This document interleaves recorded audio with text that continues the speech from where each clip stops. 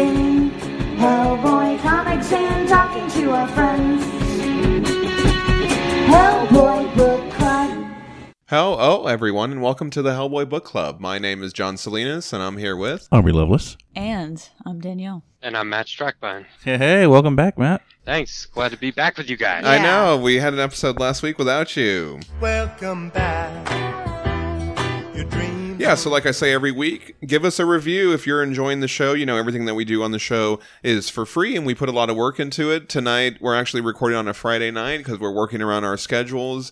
It's also in the middle of a tropical storm. I know. We also had a huge storm in Houston this week, but that's all right because I'm having a good Friday evening now. I've got some beer, I've got some Abe Sapien comics, and all my best friends around, so it's going to be a great time.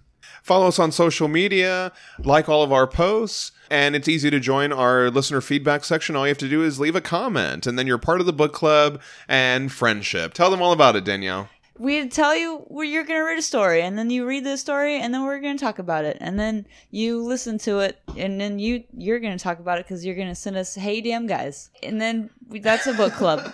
And friendship. Back to you, John. Yeah, thank you. I also wanted to say happy belated birthday to Mike Mignola. This Happy week was birthday. his birthday. Happy I wish I would have thought about this before we recorded our last episode because it was like the next day, I think. Happy birthday. Yeah, exactly. We have so much respect and admiration for you, and we really appreciate everything that you've done, and you've created so much wonderful, amazing stories and art, and we love it. So happy birthday to you. Hope it was a good one. Back to you again, John. Yeah, I know. On Twitter, I had shared some stuff for Mignola's birthday, and Omin actually retweeted something. What? That's awesome. And he said, you know, he was saying happy birthday to Mike Mignola and giving him a lot of praise.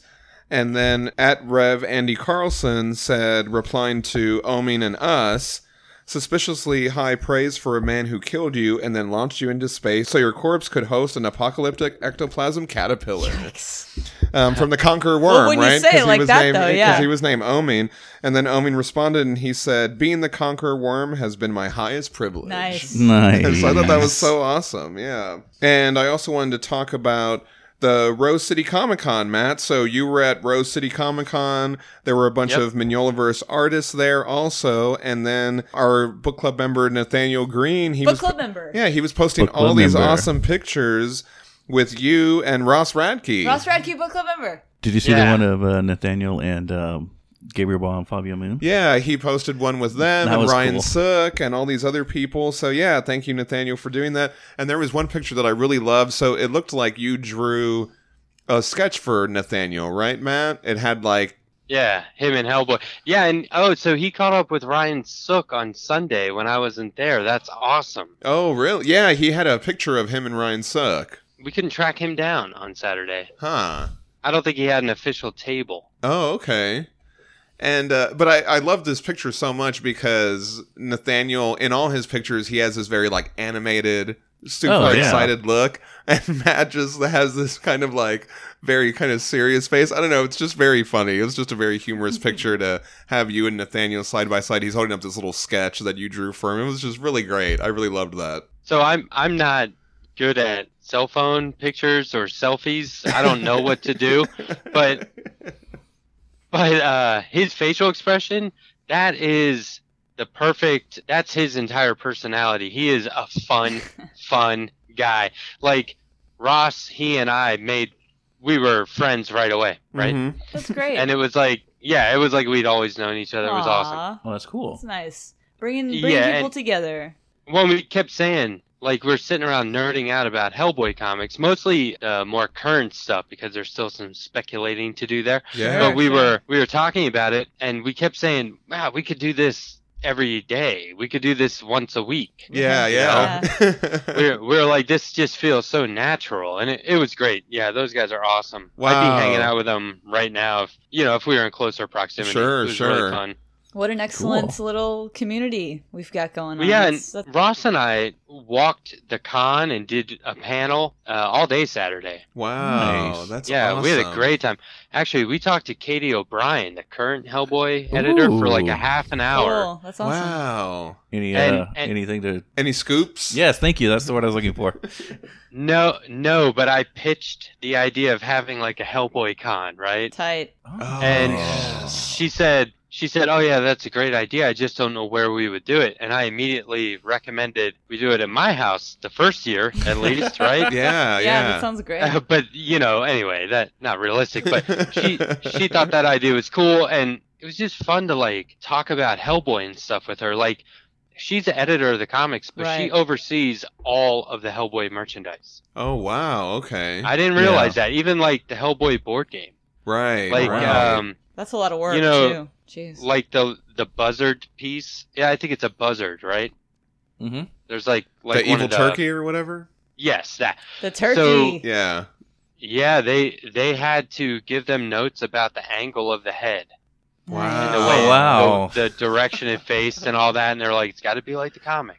Yeah. So I thought that was really cool. Yeah, it's really interesting. And she's just really nice, she's a cool person all around. So We like to it hear was that. fun. That's awesome. What other Hellboy universe people did you meet? Oh, okay. So the night before I left, I was like, how am I gonna? Because I ended up talking to like 8 Hellboy contributors. Right, right. Because I wanted to get something and report back, right? Yeah. And I was like, what am I going to ask him? How am I going to ask him? So the night before I left, it occurred to me, just write 2 quick questions, have it be the same for everyone. It ended up being like a third of a sheet of paper. Okay. And it's just a multiple choice and a scale of 1 to 10. And I was like, there's no way they can't answer these, right? Right. So I talked to Gabriel Ba and Fabio Moon, Awesome. awesome. Nice. Dave Johnson. Great. Uh, Yeah, I love him. So I thought his name was Chris Robertson. It's Chris Roberson. Roberson. Roberson. Okay. Okay. Thank you for that. I- We're always working on Yeah. our Yeah, name yeah. correction. We Right, want to I make know sure how- we do it right if we can. Yep, it's important. Christopher Mitten, Chelsea Kane, Nice. Mindy Lee. Mindy Lee. We haven't got to Mindy Lee, Roberson, or Mitten yet. Right. No. They have great and stuff. probably not Chelsea Kane either. And of course Katie O'Brien. So the questions I asked him was, 1, what was your favorite part about working on Hellboy books? Super easy, right? But it's a multiple choice. Right. A, working with such great characters. B, the opportunity to work with Mike Mignola.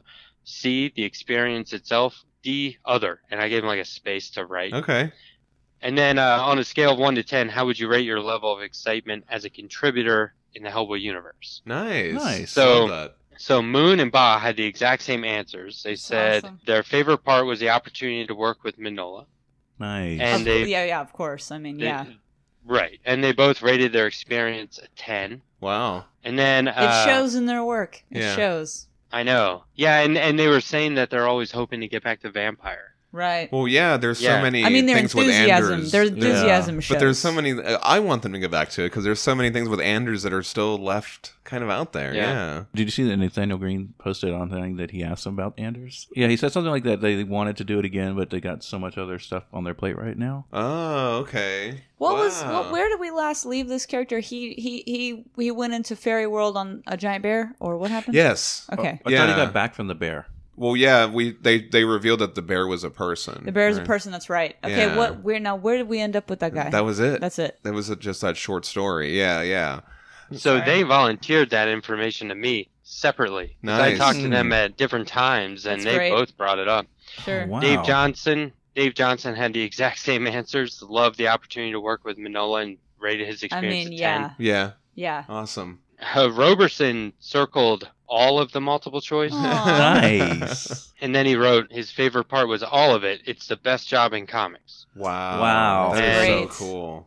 And he rated his experience on a scale of 1 to 10, 11. Nice. You love to hear it. Mitten did the same thing. He had to answer, or he said, working with such great characters, the experience, and working with Mignola, and gave it a 10 and said, couldn't have asked for a better time. Wow. That's so good to Great, hear. Yeah. Right. That's excellent. Chelsea Kane commented on, so she did like a short story, like a prose Mm-hmm. story, and she commented on that. She said she loved writing Teen Liz. Oh, And then- man. Yeah. And then she rated her experience 7 3/4. So could have been better, could have been worse. I don't know. Yeah. Katie O'Brien said all of them, working with such great characters, experience working with Manola, and working with amazing contributors, and rated her experience a 10. Nice. Excellent. And then, Nice. and so Mindy Lee hasn't really worked in comics before this. Oh, okay. Before, This was her breakout shit for comics. Yeah, Wow. Same thing with Santiago Caruso.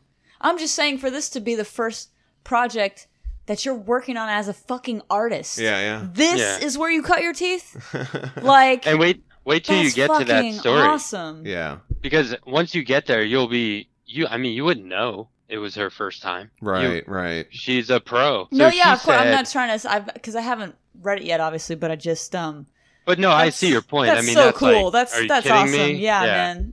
Her favorite part was working with such great characters, and she rated her experience a 10. But then she wrote that she really liked working with John Arcudi. It was Yeah. a great honor. I learned so Nice. much about pacing and storytelling from his script. The chemistry of the characters was so good as well. I hope I'll have the opportunity to work with him again. Wow, that's nice. great. Yeah. Nice. Yeah, John So that- Arcudi is often the unsung hero of the Mignola-verse books. Yeah. Oh man, I Totally. love his writing. Not here, though. Yeah, Not here. Yeah. So that's it. That's my field reporting. That's all I got for you guys. Awesome. from Yeah. contributors. Thank you Awesome for field that. That's report. great, Thank yeah. you, Matt. Yeah, it was really fun. And then we went and hung out at the Gigantic Brewery that night and had a bunch of Hellboy beers. In the pictures, they look green. I heard you guys say that you thought the Abe beer looked green. Yes, it It's did. actually, it's blue. Okay. Oh, Okay. Yeah, they said indigo.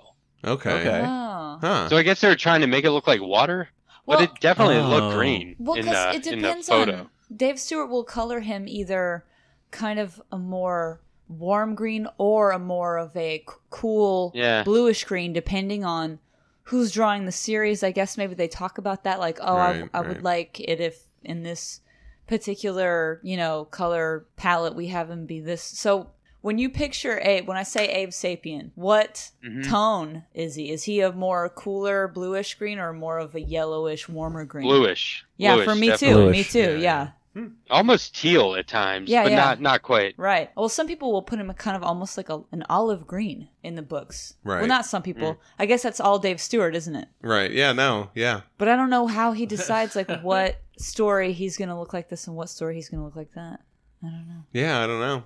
This was the thing is, while we were hanging out, we kept saying that we wish you guys were there, the three of you. Aww. It would have been so much fun. That would have been great. That would have been Friendship. fun. And we met a new Hellboy fan while we were there. Oh, That's awesome. great. So, Honorary book club member Yes. Kevin Hanna. Okay. And Honorary book club member. Kevin Hanna, Kevin book club Hanna. member. awesome. yeah, and he would like lean over and go, "Hey Matt, how many people have been in the Sledgehammer armor?" And I'm like, I love these questions, So Yes, dude. and then I would answer him, and he goes, "Oh yeah, I forgot about that guy," or whatever. So it was really fun. I mean, we just sat there geeking out the whole time. That is so cool. Yeah, I mean, it was. That's so fun because this is it was a something blast. John would think about. So Whereas I don't want to. For me, I'm always like, I wonder what Liz dreams about. Like, I'm very like, Yeah. what's that? Well, I don't want to spoil anything. yeah, but yeah. we went deep on a couple of places Okay. where I was stumped, Okay. Oh. and I was like, I said, I don't know, man. I just don't think that was revealed. I don't think they told us what that meant. Right. whatever. Okay. Yeah. And Yeah. then there was other times where I was like, oh, I'm gonna have to go look it up. know? Well, I'm So anyway, I'm I glad love that stuff we like have that. a new That's awesome. new book club member. Yeah. That's yeah, great. it was killer. Welcome to the Really club. good time. Yeah. Yeah, you're gonna have to off the air. You're gonna have to tell me what those questions were that y'all were talking about. Oh yeah. I want to Okay, know now. I will. All right, and now we're gonna go on to our listener feedback section. Get out trades and floppies. Get out hardback copies. Digital is fine.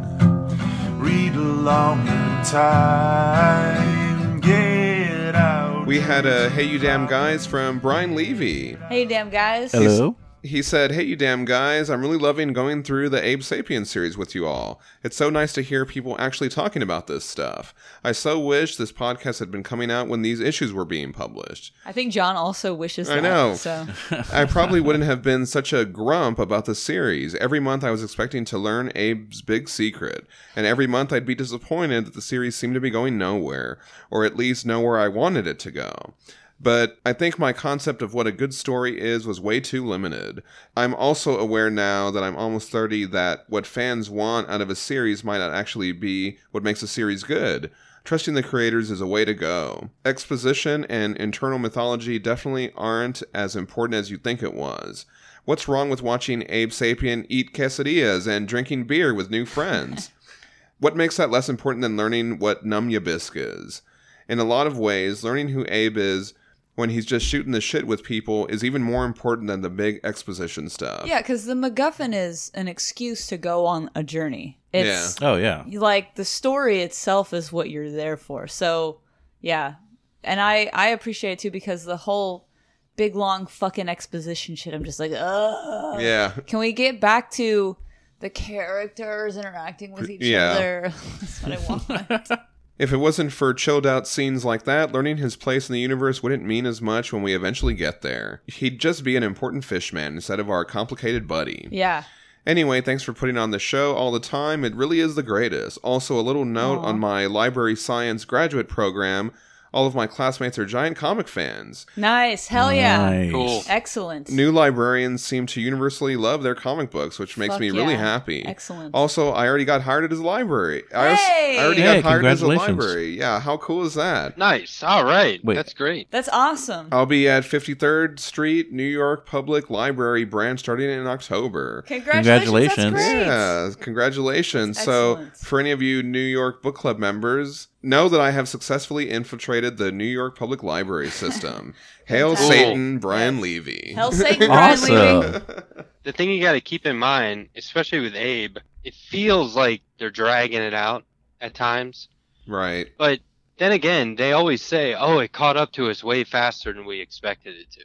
No, I right. actually, yeah, I really do feel that when the series does kind of get to where it's going, I'm like, wow, that seemed like it happened quickly. But yeah. Yeah. I was reading in the forward to this one that we're about to do. They talked about how like they could have gone on longer, but they were wrapping up like Hellboy and Hell around at the same time. Okay, So they okay. kind of wanted to just kind of do the same thing, Right. Right, yeah. right. and then say something about like ending while you're still good instead of dragging on. It's Sure, Yeah, and sure. that's important to, yeah. We also had a Hey You Damn Guys from Paul from Gardaharn. Hey, Hey, Paul Paul. from Gardaharn. He said, great coverage on the Abe Sapien series. I wanted to let you know that specifically your discussion of the shape of things to come and To the Last Man storylines really helped me enjoy them more. When I read them previously, I didn't love them. And it was only reading along with that episode that I caught lots of things I missed on my own, like the themes around change, and the Ram and the father, and I had even missed Elena becoming a goat herself. Wow. Embarrassing. I usually get this feeling of satisfaction when I finish reading a new Mignolaverse story, like a job well done. I hadn't felt that with these two storylines until now, so thank you. That's great. Well, you know what? You heard it here Awesome. first. Hellboy Book Club, bringing people together with the books that they love. Yeah. Yep. And he also said, from this week's episode, I wanted to point out that I think the house in the Dry Creek bed from that bottom panel, you know how they keep showing that Yeah. panel in the Right. garden? I even Right. posted about it on Instagram. He said it's meant to represent the ship or the ark in the waves of the water. Okay. Yeah, Yeah. the house that's kind of cool. looks like the ship Hmm. in that angle. So yeah, I thought that was really cool. I'd also like to chip in on the Santa Muerte worshippers in sacred places. I think the Mexican assassins from Breaking Bad were devotees. That's right. No, Oh, you know yeah, what? That's, right. that's Yeah, a thing. That's he said, "I actually love true. the scene where they crawl on their bellies to the shrine. Super freaky. Love Right. y'all, Paul." Thank you, Paul from Gardaharn. It's Yeah. always wonderful to hear from you. We love you. We had some more feedback on our recent Abe Sapien stories. Ryan Yule said, I started reading the new Abe Sapien series starting with issue 13 because there's that top banner that proclaims starting point for new readers. I was pretty lost jumping in at that point, however, so of course I went back and read it from the beginning. Well played, Dark Horse.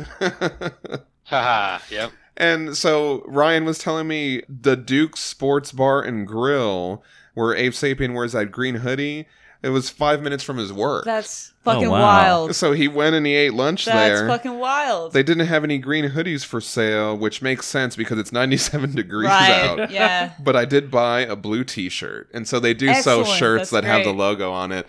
And I was like, job, he was man. messaging me while he was actually there. And I was like, tell them that they're in an Abe Sapien comic. And he goes... And then later I was like, do they even know? And he goes, they have no idea. They don't even know what I'm talking about. We could bring the That's issue awesome. by and like show them and be like, Yeah. "Hey, you're in a thing." That's neat though. That's cool. Yeah, I thought that was so cool. Man. And hey, here's an interjection. We haven't had a intro from any of you bozos in a while. Yeah, So we send need a us in bozo. send us in your intros. Record us a little message, you pals of mine, and record us a little message. And how does that work, John? What do you do? Just record yourself saying your name and that you're listening to the Hellboy Book Club podcast, or you could be, as creative with it as We've you had want. some pretty creative we've had shit, some good too, ones. so Yeah, the bar is rather high, but I don't think- feel intimidated by that. We just want to hear your lovely voices. That's all. yeah. Nathaniel Green did like a spot on John Hurt impression. Amazing. Remember Incredible. That was a a great one. Really good, Yeah. actually. Oh, that was him. Yeah, that was Yeah. great. I thought it was John fucking Hurt. We also had some feedback from Jen Niklas. He said Jen Niklas. he wanted to come back and talk about the picky eaters again. Book club Oh, member. yeah. He said, I know at least 3 picky eaters. Right. Very picky. All of them family, and all of them are like, no, I don't want to eat that. Tastes bad. And I was often enough the leftover eater. It does happen at least in my Nice. family, so I can relate with Aubrey. And nope, nothing else to add when I say that Abe is more relaxing. There's not a strong plot to connect stuff, but more collection of ideas. With Abe doing the Hellboy and stumbling across stuff. That's the Abe Sapien series at heart for me. The guy who has the freedom Hellboy hasn't and stumbles into stuff. Also, Snake Sapien sounds like the third brother of Solid Snake, and now I want a Metal Gear Hellboyverse crossover. Oh yeah. They would have sounds pretty ultimate good, meme yeah. potential. Yeah, it's true.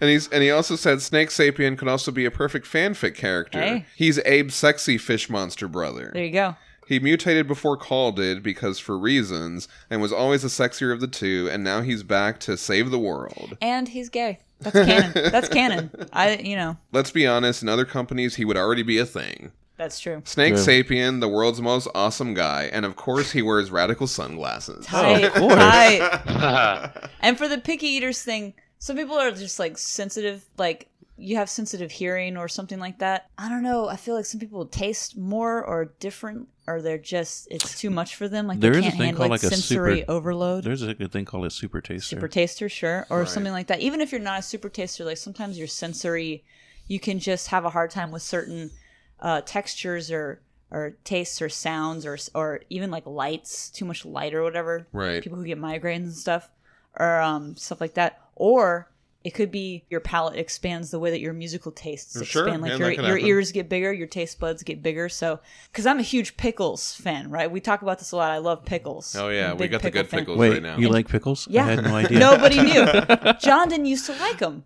And so, like, over the course Yeah, of no, that's 9 true. years now, he is now like he likes pickles more than I do. He's a big pickle fanatic. So it's very, you never know. You never Yeah. know what could happen. Just, love everybody. Love your friends, even if they're a picky eater. Love them. All right. I was actually thinking about that the other day because I was putting pickles on my burgers and I was like, wait, didn't John used to not like pickles? Now I fucking love I was I just still thinking about don't- this at Now we have home. we have like 8 jars of pickles in our fridge, and I am not exaggerating. Well, but I still don't like them on burgers. That's fine. You don't have to. I'll have it on the side. I'm but cool with that. Yeah. All right.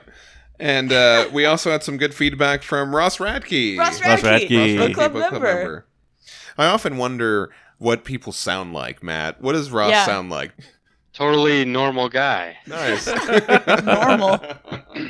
Yeah, well, he's very, very nice. He's a really friendly, outgoing guy. As we expected. what- I mean, Yeah. of course. That's awesome. Whereas, like, Nathaniel's, like, real high energy, which I love, Nice. you know? He He's like seems one of a- those guys where it's like, oh, man, we could probably get into trouble. Yeah. we have many friends like that. Yeah. Yeah. But Ross is just totally chill, man. Nice. He's really cool. Yeah. Sounds like Awesome. y'all were able to balance each other out there. Yeah. Maybe, Ro- every group needs both of those guys. Yeah. Yeah. It does. You're absolutely right. Ross said, Max Fumara's Abe is incredible. His exaggerated style is perfectly suited for the character. I almost bought an Abe Sapien page from him a couple years ago, but ended up getting this Star Wars piece instead.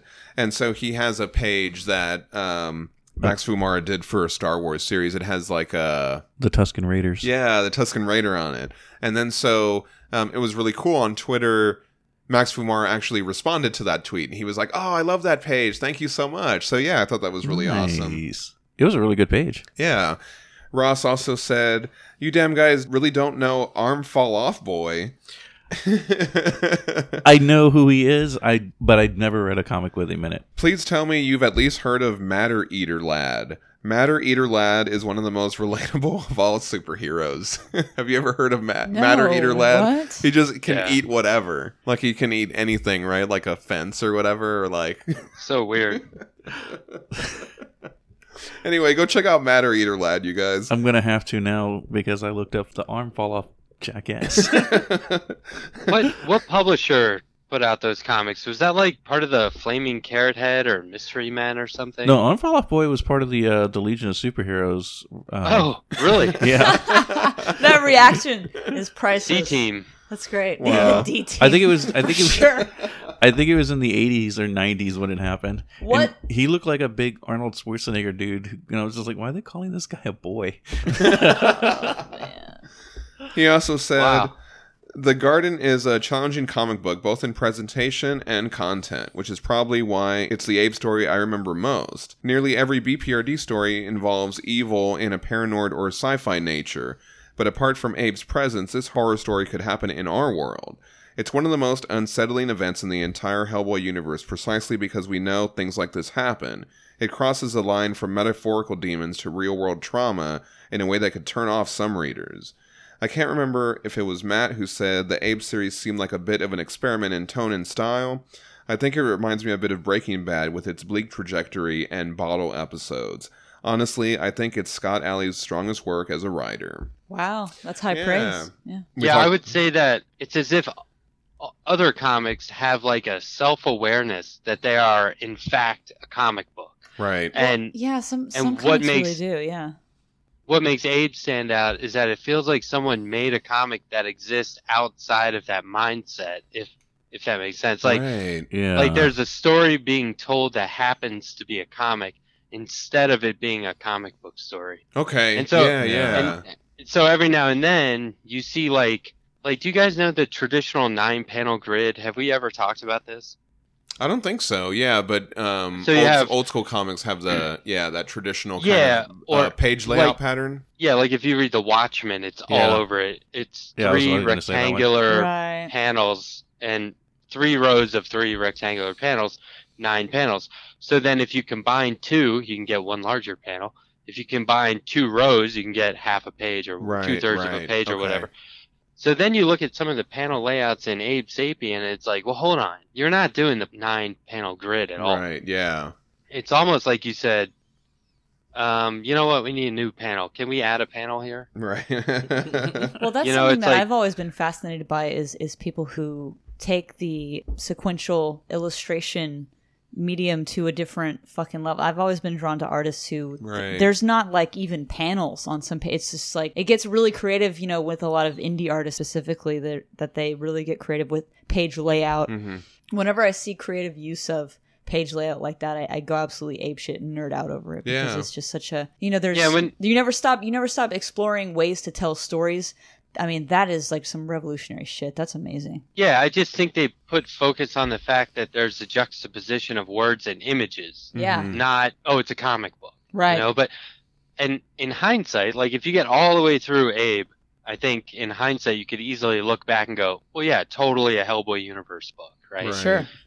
But would you guys agree that at this point, the tone feels different than any other Hellboy universe book that we've read? Oh, yeah. Yeah, I would say so. I would agree. Yeah, especially this one that we're going to talk about today. That Yeah. actually brings me back though, like, I'm sorry to keep staying on this topic, but Mike Mignola himself, in a lot of ways, really raised the bar and raised the medium to a new level with his work because, I mean, his shit is fine art.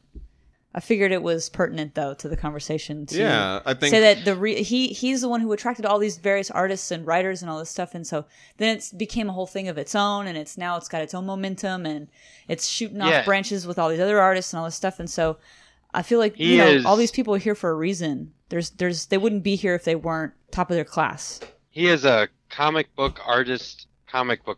You know what I mean? Like, he is the envy of all other comic book artists. He's a fine artist. Yeah, I think that, and also kind of the artists that he works with, they also want to push it that step further, too. Man. And I think that's why you get all this really cool stuff that we're talking about. Yeah. I imagine there would be a little pressure, right? Because you're like, who fucking came up with all these characters and shit? Like, I got to do my best work, and so you push yourself, probably. You're inspired to push yourself. How it reads to me, I think everyone's at the top of their game working on these books. Yeah. I mean, then again, he did used to ink Rob Liefeld, so.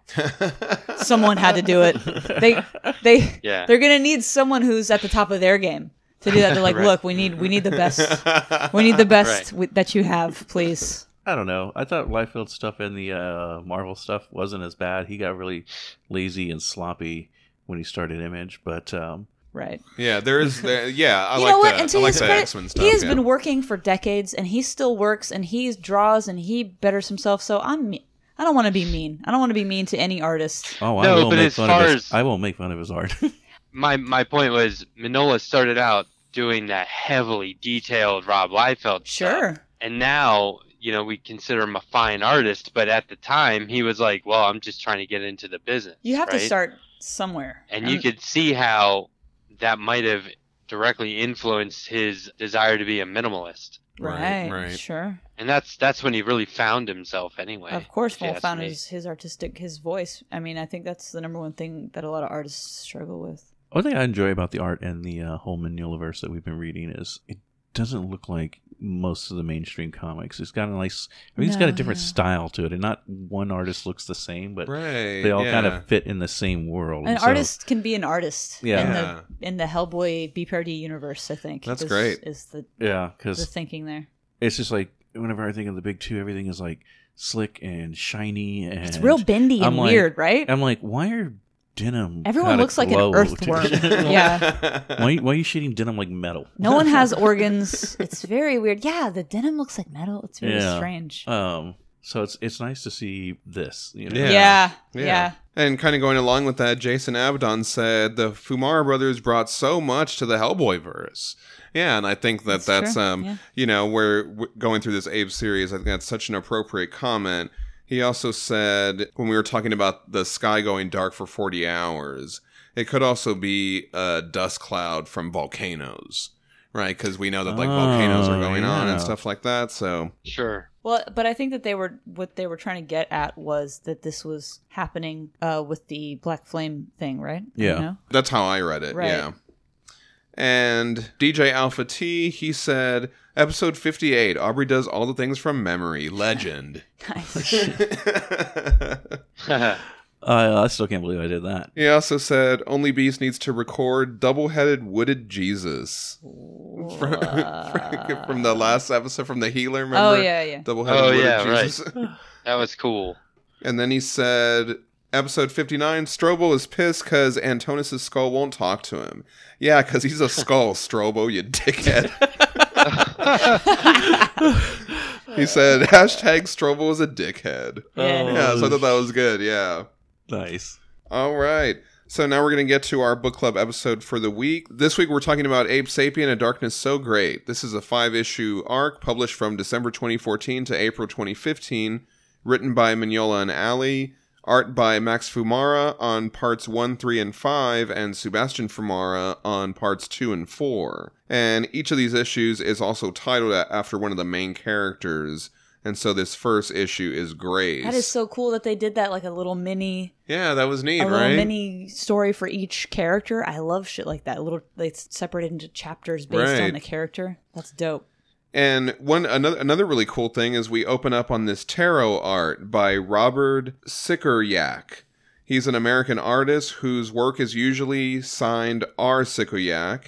He specializes in making comic book adaptations of literature classics. And yeah, so it's kind of like a recap, but it's in this kind of tarot card format, right? It's in that well, when I first It's like read a it, style. when I first read it, I looked at it and I said, "Oh, the style is like old school comic book." But then That's I what I was turned the thinking. page and I saw the tarot cards, and I was like, "Oh, it's like tarot card symbolism type of stuff." So that's Yeah. cool. I dig that. But it's And It as- does. No, go ahead, It sorry. does look like old school comics though, like Yeah. hand lettered and the halftones. And Yeah, exactly. so yeah, it did look like the 1950 time comics Right. and all that. Yeah. And so, but as someone who's, I immediately locked onto the tarot cards right away because Yeah. and so I went back actually, to look at that other page and be like, oh, okay, I get what they're doing here. Yeah, so I was kind of trying to make this out a little bit. So where the car is falling, that's the tower card, right? Is that what we're looking at here? And have then to like assume that, and then this is obviously Hanged Man, the one where she's upside down. sure, and then And then the chariot is maybe this one where they're on the horse. well, And then Judgment is maybe that last one. I don't know. I don't know if it's supposed to line up exactly. It's hard to tell. Oh, the other things are the thing. Oh, yeah, no, you're right. That particular deck is like the most famous tarot deck. Oh, too, okay. so That's like a famous that's tarot the most, imagery. It's the most famous tarot deck that exists. Yeah. And so the way that this is written, the recap is actually Diana reading the cards for Grace. What's really interesting is that those are all major arcana. Oh, okay. That's cards. interesting. Yeah, to have that all in the same reading would be really intense, I think. So, Her but leg it's is- intense times. Her leg is also in the same position on the hangman. Yeah, that's what I was. Oh, yeah, okay, that's the cool, Hanged Man yeah. for sure. wow, that is really insightful. Very good job. That is deep. I I, really- never picked up that, or maybe I didn't, just forgot. But like, this is her doing the tarot reading, Yes, in the car. and she's remembering her past as tarot image. Oh, that is awesome. Yeah, because they talk about how it's interpretation, right? I And did say Yeah, that right, that- right. yeah, Oh, that's the so Hanged cool. Man, but- Diana says that the trauma that Grace experienced left a mark on her. She sealed herself off and hasn't said a word about it to the one she traveled with. They both have a shadow over them. That's the whole thing about tarot readings is that you're supposed to. Right, It's basically a form of therapy. You're right. if the tarot reader is any fucking good, you're gonna be talking about yourself and then making your own connections and then saying, Right. this is what I have to do. Sure. So it's, I mean, that makes perfect sense that she's seeing herself in this reading because that's what you're supposed to That's do. a really nice way to put it. Yeah, and so the tarot reader is helping you walk through that. It's usually someone who is very giving and caring and able to listen and really give sensitive feedback and is someone who's kind of intuitive as far as human behavior goes. And a good reader is going to be someone who mostly is listening and then able to respond appropriately. And so if you can draw these type of reactions out of people where they are thinking of their own life in this illustrative way, that's really what tarot is good for, is you're asking your own questions and you're providing your own answers. Someone is just helping you facilitate that. If you're Right. stuck, you have a roadblock. That's really what it is. And so a good tarot reader is going to help you lift those roadblocks and help you find your way into exercising your own power and freedom over your situation and moving on, right? And so that's asking these questions it often only takes one person who's willing to help you do that work. Obviously the crowd that's going to be listening to this already is going to be in tune with that. But if there's someone who's like, what's all this Hellboy nonsense with tarot cards? That's the devil's work. It's not. That's awesome. Everyone's journey has a purpose, Diana says. Grace's leads to a decision. The safety you seek may come to you, if you trust. When Diana says that, Grace looks out the window and she sees her daughter's reflection again. Well, she's been having a lot of problems with reflections. That's yeah. been happening, Yeah. a lot. Yeah. I guess that's more of a metaphor of like Right. she can't face that, and so that's constantly staring her in the face as a result of her inability to face it, which is that's got to be hard. One of the guys, he's surprised that Abe doesn't know anything about Grace after all their time together. The crew, they arrive in Burnham, Texas, and Grace looks really excited. Yeah, the look on I like her that face expression, is right? so great. Yeah. And Abe's like, I don't know about this, right? Yeah. We see like it's kind of like a more populated town. Time to give the real world a shot, Grace says. I recognize this optimism. I recognize it as just you're so starved Right. for that. Like you've just been going through such a fucking mess, such a hard, like unbelievably hard times. And so you recognize any sliver of you just want to completely, I don't know, I recognize this as, it's such good writing too because it's really accurate. You're so ready to rest that you're willing to overlook any intuition that Sure. would make you feel on edge because you can't physically take it anymore. You can't physically handle being on edge for one more second, so you just want to be like, no, we're fine now, it's good, it's going to be great. And that fanatical kind of need to put everything down and be able to relax and rest after all you've been through. But Abe has been doing this for so fucking long now that he's just like, I don't know. And he's comfortable with being that way Right. all the time. Both of these characters are very resilient, but in different ways. And I think that their coping mechanisms are so different because of the path that they've both been on. So it's one of those things where Abe has been doing this professionally for who knows how long. And all of these other people have just been thrown into it recently. Right. So it's interesting to see that juxtaposition of Abe would never have a false sense of security. no, I don't yeah, think. there's no way. Yeah. We cut to 6 days later, and we get this snapshot of a day in the life, right? Diana's preparing a meal. Abe prepares to head to Harlingen to look for supplies. And Diana asks Abe to look for flower seeds, which I thought was a nice Yeah. little detail. And Grace is washing her face in the sink, and she criticizes Abe of not enjoying this. You can't see this as good, she asks. I love that the shaman is constantly thinking about, okay, we need to be growing more things. Right. All the time, please. And there's some damn kids running around too, right? Or one damn kid. One damn kid, yeah. But I like that observation that she has. She goes, "It's nice to have a kid around, isn't it?" And the text is very small. Yeah, yeah. She's healing. It's almost faster than you would even expect, but that's the resilience of people sometimes, is that she even allowed herself to say that out loud. It's Right. nice to have a kid around, isn't it? And you would think that would break her to say, but Sure, she's yeah. smiling. Yeah. And that's, you know, I just was really like, so hopeful for her in this moment. While she's having this hopeful moment, Abe's like, how did this place get spared when everything around was destroyed? So He's still already thinking about it, wondering. yeah. And that's his job, though. That's like, that's Why would this place not be spared? I would be a little fishy too. And, Yeah. You know, it's just his training from the Bureau for so many decades. Diego says that they have some visitors. Diana, Abe, Grace, and Diego, they go outside to meet with these people. We meet Father Flores and Mr. Arbogast. The father says Mr. Arbogast wanted to meet Abe. And I like how Abe, he introduces Arbogast to the others. He's like, good Right. morning, this is Grace and Diego. Because he's kind of like, I Yeah. feel like he's like, it's not just me here. yeah. There's other Yeah. people here. Arbogast, he hands a handkerchief to Grace, whose face is still wet from when she was washing it in the sink. And he's pretty smooth, right, with the ladies. Yeah. He tries to be Sure. like, Oh, say yeah. all these kind of like flowery things with them. And it seems like Grace is kind of flattered a little bit by that. Well, the effect, I don't know what the social effect would be of not seeing another person for so long.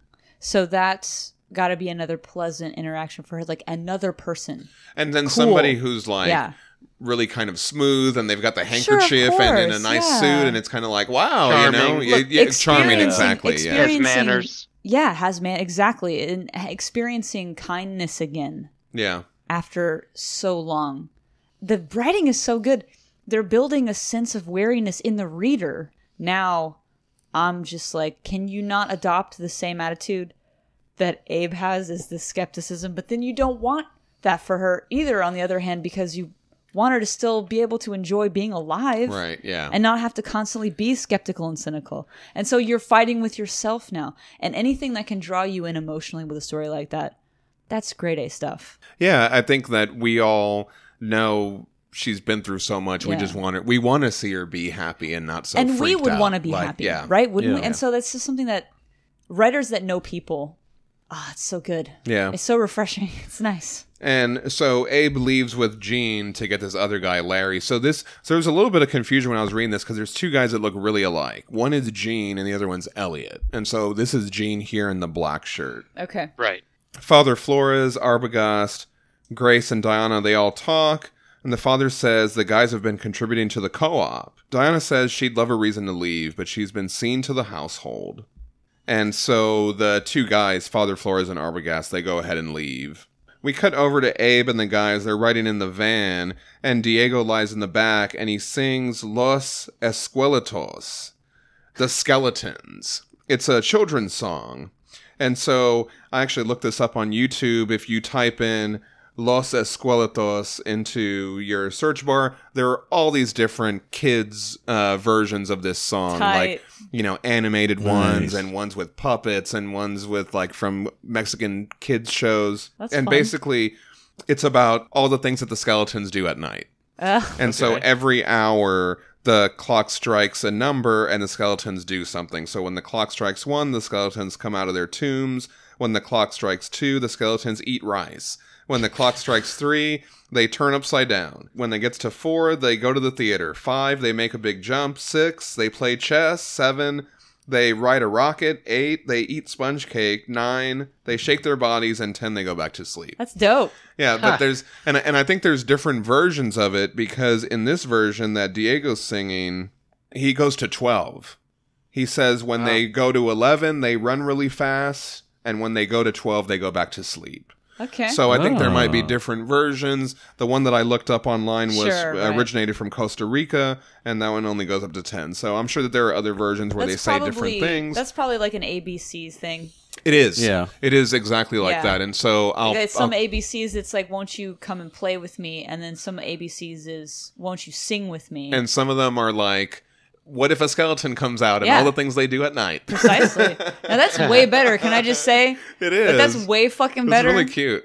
That's and so awesome. this part where he's like, Toomba, Toomba, ba, Toomba, that's the skeletons walking around. That rules so hard. That's Why awesome. did Cool. I feel Yeah. robbed? I feel like, why didn't I get to learn this fucking song when I was a kid? That's awesome. reloj marca las 10, 10 esqueletos bailan a la vez.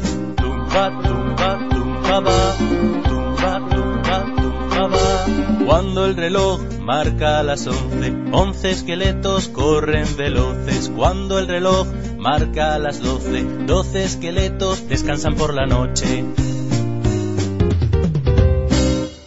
Yeah, so that's what he's singing there. So yeah, We had Twinkle Twinkle Little Star, which was cool because like stars is cool, but then the rest of it is about lambs. Like most things are about lambs, We and had- lambs are great, but like skeletons. Have you ever heard the song, Have You Ever Seen a Hearse Go By? Yeah, no, that was I learned that song because of Scary Stories, right? I don't know if I've heard that song. So I don't you do- remember how it went, but it ends with like skeletons playing pinochle Yeah, on that your was Scary skull Stories or to tell in something the like dark. that. Yeah, that was our Or only worms respite. playing pinochle on your skull. I don't know. That yeah, was it our really only respite. Was creepy. Scary Stories to tell in the dark. I have Whoa. not heard that song, but now I want to. Now I want to. I'll have to cut in both of them. Never laughs, a hearse goes by. For you may be the next to die. They wrap you up in a big white sheet. From your head down to your feet. They put you in a big black box and cover you up with dirt and rocks. And all goes well for about a week. And then your coffin begins to leak. And the worms crawl in, the worms crawl out. The worms play pinochle on your snout. As they're driving, Abe notices a bunch of exhumed graves. He asks if it's the army. Larry says, Army didn't do it. It's a sick world. Who the hell wants to loot a boneyard? And that's clearly not what fucking happened, though. But I like how he says, "Oh, you don't want to look at that, Abe." Yeah. Yeah. You know? Like, has anyone ever told you that? Like, hey, you don't want to look at Yes, no, I know exactly where that's coming from. And it's Awesome. like, and Abe has seen everything at this point, Yeah. too, so that's what also makes it funny. I like But I mean, clearly this is a corpse that busted from the inside out. Mm. The masterful way that this was drawn to Look at the make claw sure that marks we and know stuff. exactly claw marks, very obvious claw marks, very obvious that it broke upward. You know, Mm-hmm. so we know what happened just by looking at it, which is that speaks to the skill of this artist. But that line Very of dialogue expressive. Very expressive. where he says, "You don't want to look at that," I have to check. I don't think we've read it yet, but there's a similar line in a different Hellboy book. Mm. Oh. Okay. Very, very similar. I wonder if they were coming out parallel, like the issues. Oh, okay. Because it stood out to me in that other book, too, and I was like, that is a hilarious thing to say. Like to Abe Sapien, Right. of all people, right? Mhm. Oh, yeah. Now the crew have arrived in Harlingen, Texas. This is a city in the central region of the Rio Grande Valley on the southern part of Texas, about 30 miles from the coast of the Gulf of Mexico. And here they find a wrecked city and the remains of an army surplus store. So they decide to look around. And Larry and Jean see this big hole in the ground. And Diego discovers a box of fruit nut medley. He's like, well, if we get desperate. And Abe finds a few holsters and tactical vests. As they scavenge, they hear all this rustling and movement from this mound of wreckage, and it builds this really tense moment. They really take their time in kind of building this, and then Abe starts to go towards it like he's going to take care of it. They all brace themselves, and then as Abe tears back the cover, we reveal a shit ton of rats. Yeah. And Gene screams out, he's like, ah! And then they all laugh at him. And I really like that. It's just a very nice moment. It's like that scene in Indiana Jones Last Crusade where he pulls the thing up and he looks down and goes, rats. Yeah, and then so I like this panel at the bottom where they're all laughing and it kind of pulls back, but then it looks like something creepy is back there, right? Mm-hmm. Oh, yeah. But look at Abe. He's either... So throughout this whole series, I'll just go ahead and spoil it. He's either docile or in action. Yeah. Like, I almost want to see if I'm wrong now, but I feel like he's either like totally one extreme or the other. Right, And when he pulls that thing back, it just feels like he's putting way too much effort into it, you know? Oh, yeah, definitely. Like, you know how cats reserve their energy? Mm-hmm. Like, they sleep all day or they're really chill, and then at the last second, it's all they got. Right. Yeah. That's what he feels like to me. Yeah. We cut over to Burnham, and there's a garage sale going on. We see Megan looking at a piggy bank of a kitty. I guess it's a kitty bank then. It wouldn't be a piggy bank. It kind of looks like a piggy bank, but it's a kitty instead of a piggy. Grace is talking to Bato, that's one of the other people in their crew, about how they're babying Megan, treating her younger than she is. Grace says it makes her act younger. So that made me think of Roger a little bit, because we were talking about Roger and how, why does he kind of go back and forth between this kind of like Shakespearean, and then he's like a kid later. You know what I mean? Very childlike, yeah. He has like hefty doses of innocence, I think. Yeah. He's uncorrupted. Like he's got, I mean, surely he experienced some pretty horrible stuff as soon as he had life. Sure. Right? Each time he suddenly had life. Like, I don't think he was like educated. Right? I guess we don't see that. We don't ever see what he does for the Marquis. I guess you could assume he was educated to a degree, but he's always trying to adapt by mimic. And I think that is a sign of, like, innocence. Yeah, because he did start mimicking Daimyo there towards the end. Yeah, no, he definitely did. Fuck, man. But this girl is... Maybe they're treating her younger because they like having a kid around. Remember they says, isn't it nice to have a kid around? Yeah, well, Bato here, she says they all want something to protect. Like how Santa Muerte protects them. She says they have a prayer. Santa Muerte of my heart, don't deprive me of your protection. You can ask her for anything, Bato says. You won't know when it will come, but you'll see a change. And she talks about how she got Carmelita out of a bad situation.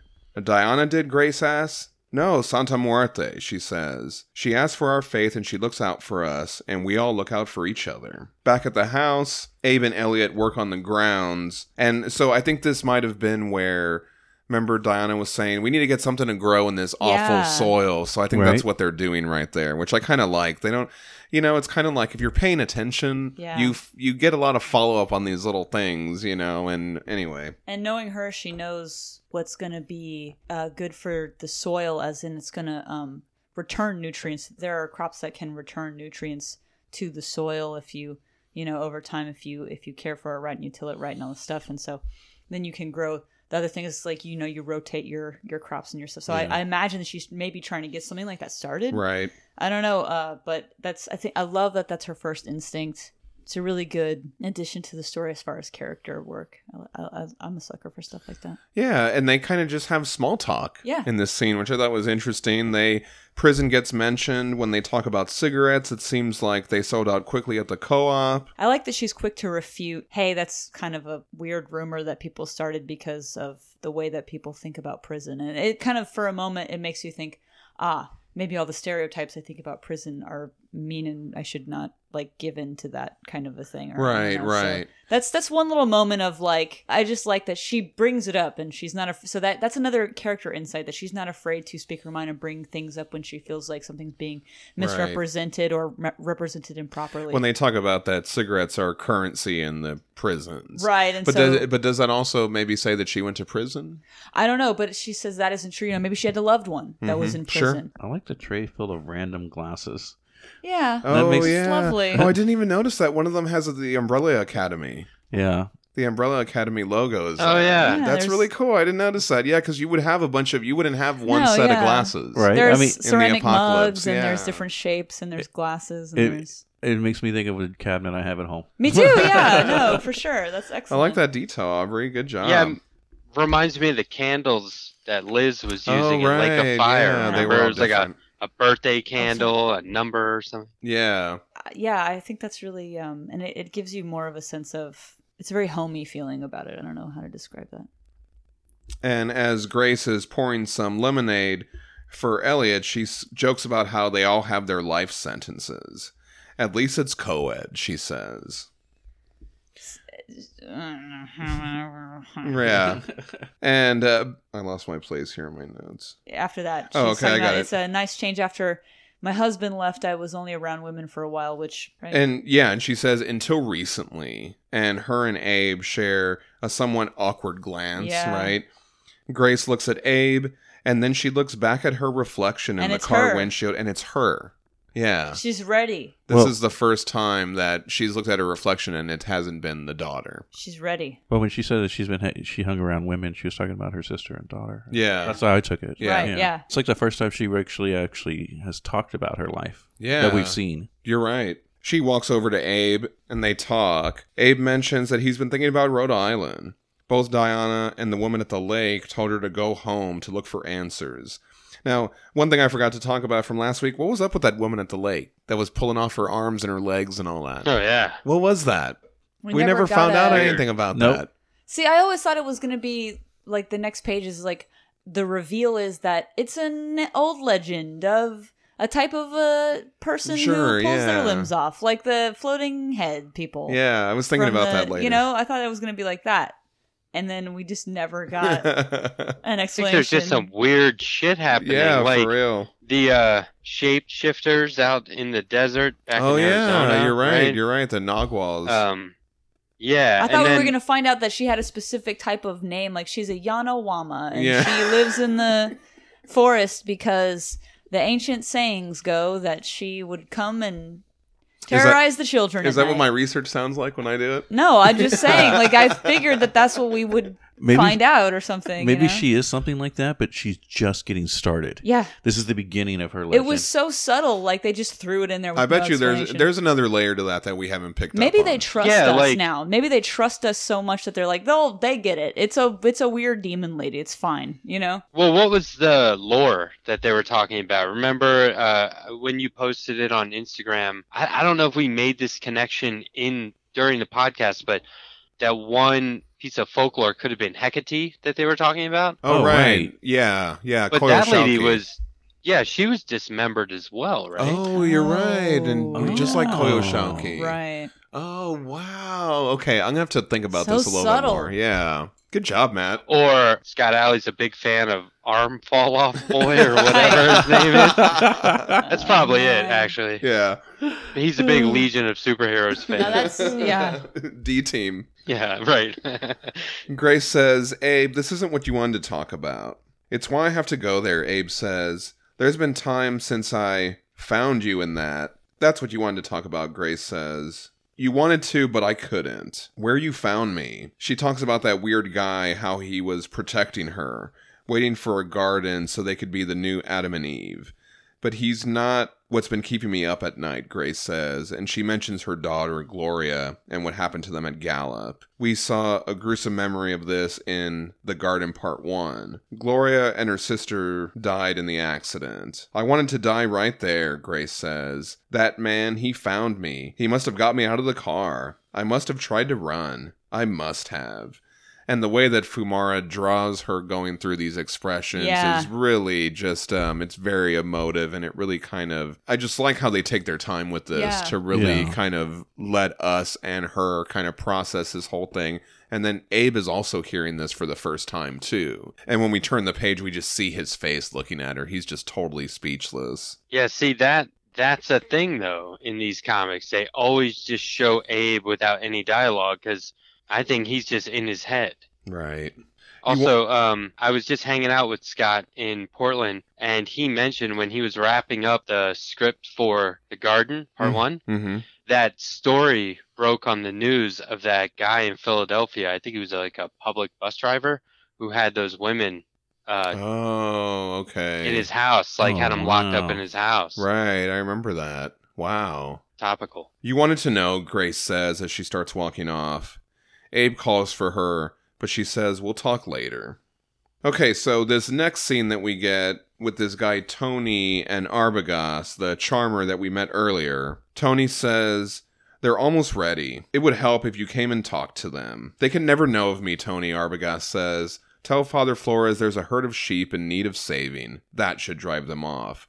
And dress down. It will help them trust you. Always a new pack of wayward souls wandering around. And so, as Arbogast, he looks in the mirror and he sees this guy, right? Well, he's looking he's looking out the window, but he's seeing what would be his reflection. Right. But it's like somebody else. It kind of looks like this guy that we see in the vision. And then so he immediately turns around and he says, have we heard from Jules? And he's like, yeah, why? And he's real stern about it. And he heads into this room and we reveal all this witch doctor stuff, right? In this room, he's got all these different supplies. We see bottles and candles and what looks like a bunch of bones and skulls and a bunch of jars filled with stuff. It looks like voodoo. Yeah. Arbogast takes out this mirror and a bowl of bones and he starts throwing the bones on the mirror. And so this is called bone reading, also called bone scrying or casting the bones. This is an ancient form of divination found in many cultures around the world. West Africa, Asia, and the Americas all have variations of bone readings in their indigenous cultures. As Arbogast continues, he sees this guy Jules in the mirror. This is the same guy that he saw in what would be his reflection out the window. And he's tied up and being interrogated by these uniform guys. Are these guys BPRD? It looks like they are. Right. They got yeah, the symbol they on are. their arm. Wait, is that Nichols? Oh, it is Nichols. You're right. He's Yeah, got the he has scar the on his scar. eye. Yeah, right. So that's him. Nichols. Awesome. I didn't even catch that. They're tracking all the exhumed graves. They have a map with all of them on there. The guys who we work with who do this stuff, you don't want to talk to them, Jules. You want to talk to us, Nichols says. And they show him the map. Tell us who else is involved, they ask. Suddenly, Jules starts coughing up blood and he just kind of keels over. We cut over to this voodoo-type doll, right, with a needle through it, and there's blood, too. So you would get the sense that Arbogast killed this guy, using this doll before he could say anything. Tony tells Arbogast he didn't need to do that. Arbogast says he didn't decide lightly.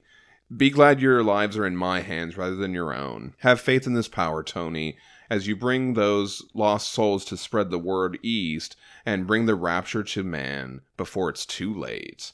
And we see Arbogast, he has this purple-looking bottle, and it looks like it has a reflection of a skull in it, right? We kind of see that a couple times. I like that effect there. I'm thinking that's his familiar. Right. A la the Crooked Man. Oh. Remember that? Oh, yeah, Did he have a familiar in a bottle? In a bottle, Was it? you're exactly right. Yeah. Chapter 2, Diana. At the Burnham swap meet, Elliot watches the crowd and he scratches his neck nervously. This has been bothering me. Do you remember the other thing that we saw where the little girl was like, how much is this? And the guy was like, $1. Mm-hmm. There's no fucking way money still exists. Money's not a thing anymore. But we saw that some stores were still town. getting places. Yeah, in this town, I guess they're still kind of modern, a little bit, it or doesn't they're have holding anything to do on with to modern. It's just Well, they're still trying to hold on to that. Yeah, the modern that thing, old. that I mean, that's just like, But I think that's also why everything was $1 too, because I think money's starting to lose some of its value. So it's just kind of like, that shit is Well, paper. That's right, paper at this yeah. point. I'm like, no, Any- I don't want that paper. Give me Anywhere else, food. they would have scarfed up that fruit nut medley right away. Yeah. yeah, exactly. But they're like, well, if we get desperate, so they're not there yet. They're not Right. desperate. It just Right. seems like money doesn't exist anymore, like at all. Like I think it's they're literally maintaining made a up facade. concept. Right. I think they're just putting up a front, and you're right, it's meaningless, but they just haven't accepted. Do you think that's that. just like a for fun activity? Like it's a game? Like they're playing? It's like like they're a playing house? muscle memory. Yeah, it's like a force of habit. They're Yeah. like, yeah, we use money. That's what we Because call a normal. fun thing to do is go out and engage in commerce. Right. That's even Yeah, scarier 'cause- to me. Like that's even. Because there's no FDIC. There's no Sure. bank. You know, Yeah. what do they do with that money once Yeah. they get it? Just burying it somewhere? I mean, Right. Well, they're hoping that everything will go back to normal. It's not going to. Well, Yeah. they don't realize Yeah. that yet. Right. you would be better off trying to make contact with Satan or Well, practicing voodoo, really, because Sure. that's kind of like, that's where we're at. Or That's where- planting a fucking garden, but Mm. you know. You know what I would do is anything Abe Sapien said. Yeah. I would be like, this guy is clearly the link. We need to stick with him. Right. Also, this guy's wearing a Tool shirt. Yeah. Yeah.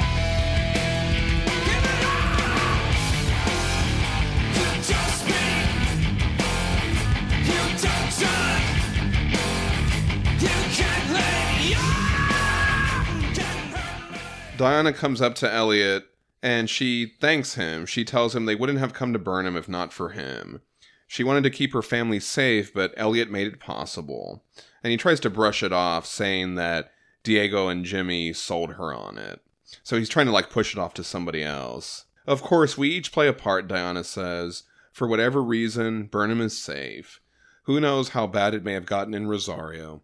For all we know, it will go the way of Houston. And so we see this flashback of Houston. We hard see to how see. destroyed it is. Okay, hold on. This building? Yeah, it's a very recognizable downtown building. It's the Bank of America Center building. I used to work in this building. Oh, wow. Oh, wow, yeah. Oh, wow. Yeah, so So that's your town, right? That is so weird. Yeah. Yep.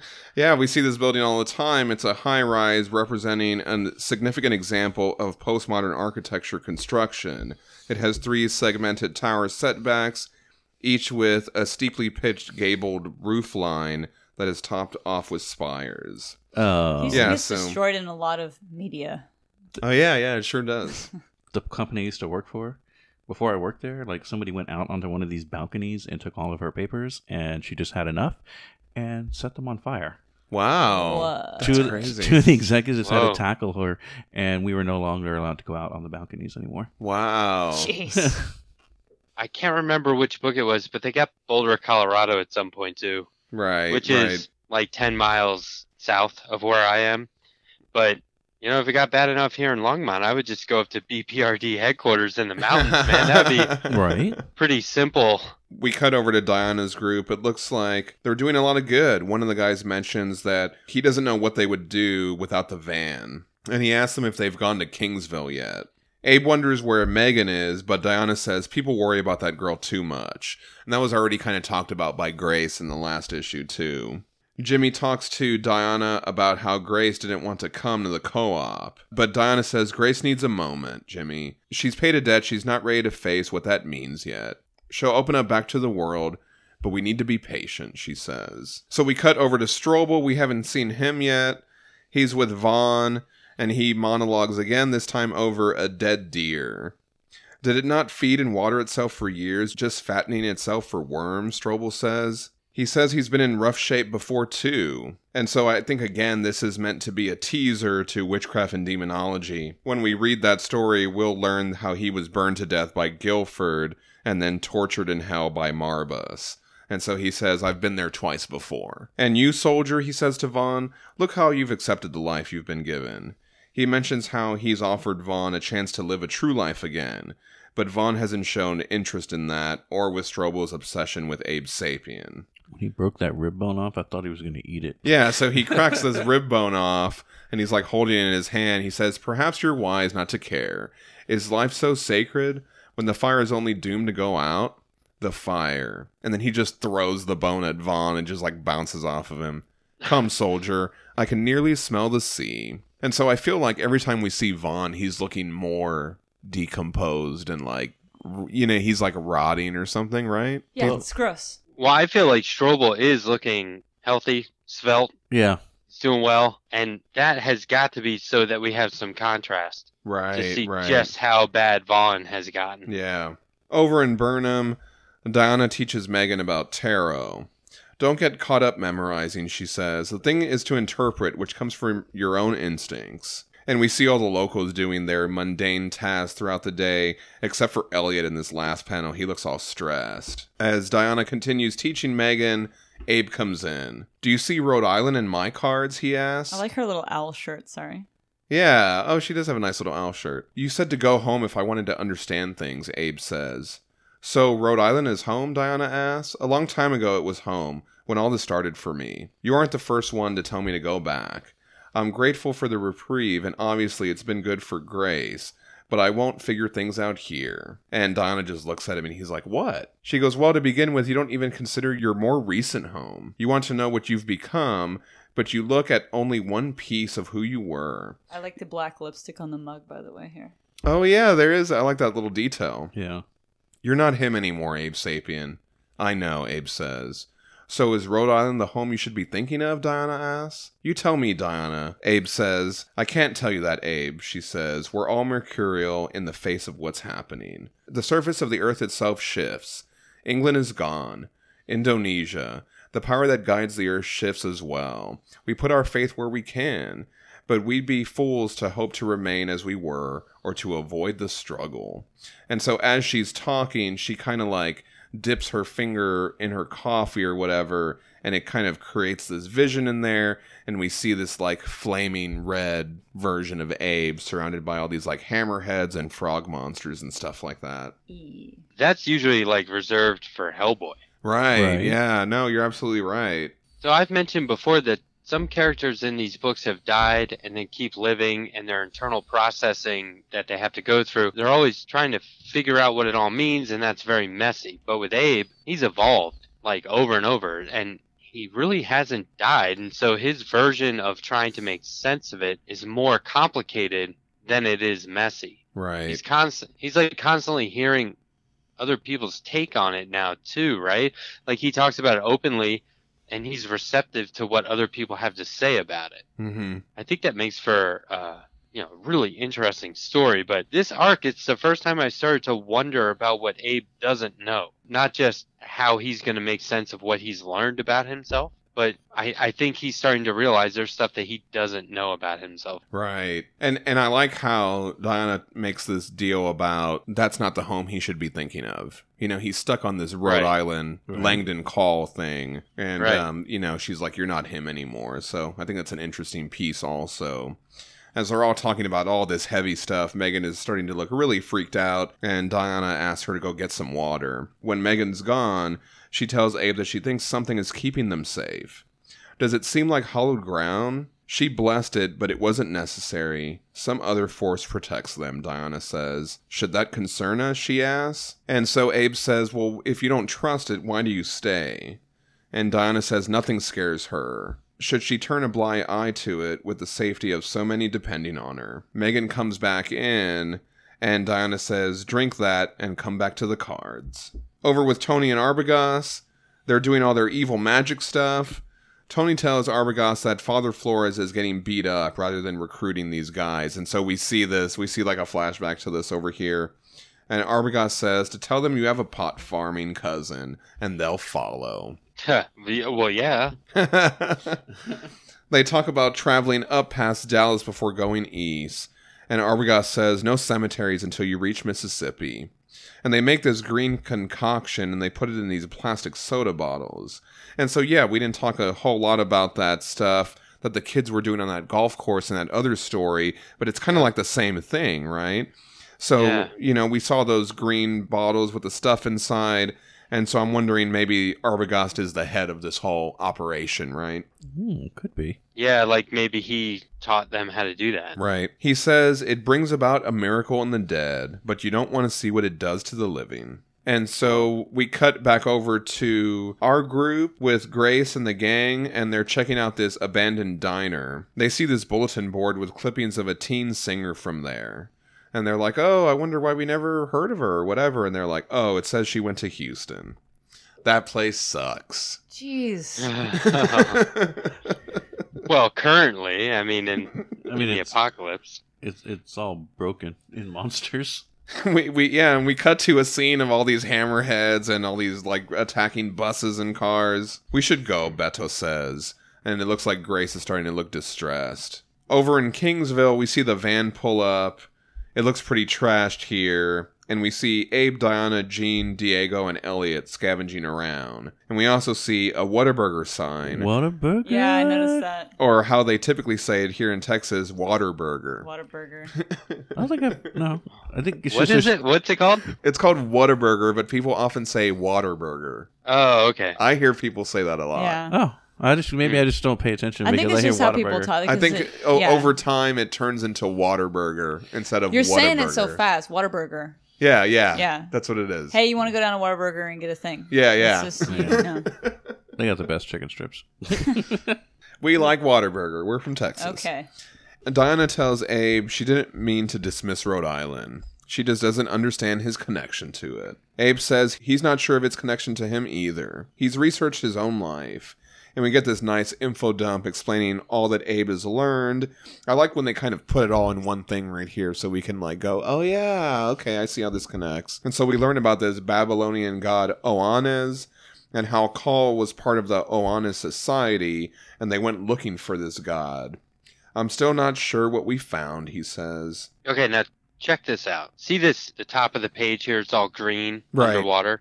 You've probably noticed, you will now, this is a really yellow series. Oh, okay. Like look at the next page. It's all yellow. And if you go back through this issue and the previous issue or chapter, I guess, it's very, very yellow. And then you get this like green section here. Okay. Now, we know color is used strategically in these books. It's very important, right?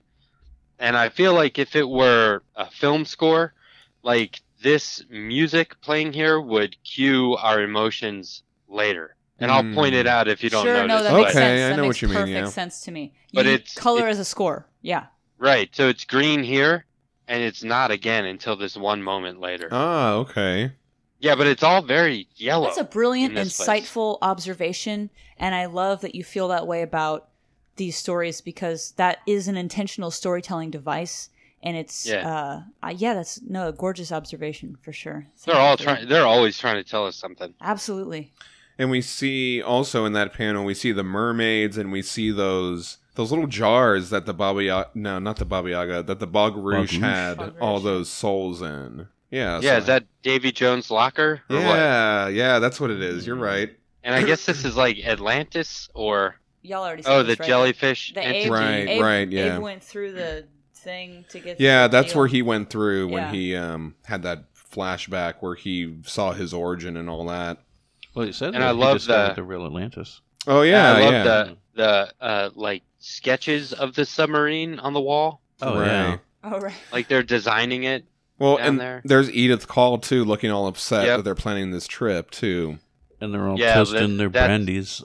Yeah, that's a please don't go look if Right. I've ever seen one. Cutting back to the team in Kingsville looking around, as we go through these panels, we see more birds too. I don't know if you noticed that. When they first pull Yeah. up, there are two there, and then they see some flying in, and then here we see more looking at them. Oh, did you notice the little stick family Did. sticker on the car? Oh, on the windshield? back of the car, yeah, it's got the baby on board and the little decal family that you see on a Yeah. lot of cars. Diego finds the remains of a pharmacy. Jackpot, he says. They also notice no dead bodies. And suddenly Gene comes out. Screw the pharmacy. It's a candy store. The whole counter's intact. And so he's got these white He's chocolate psyched pretzels. about- well, I love those white I like chocolate to think pretzels. that they're yogurt pretzels. Yeah, 'cause I white thought- I thought chocolate's they not were even yogurt. chocolate and it's gross. I enjoy those. But I thought it was yogurt too. Yeah, yogurt pretzels fucking rule. And so all the birds start to scatter. Back to the van, run, Diana says. But this So next page tight. just totally shocks you. Yeah. Fucking rules. You turn the page and you just see this giant bat monster. We haven't seen anything like this in No, a while, the too. impact, yeah. The impact that has, though, is so Yeah. great. It's excellent.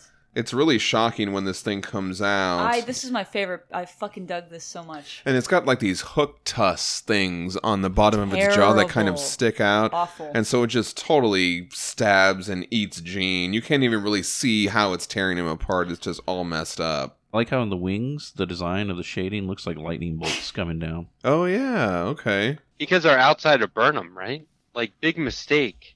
Right. So that's why that guy was like, oh, have Oh, you no, all been they're to in- Kingsville? Yeah. They're in Kingsville now. Yeah.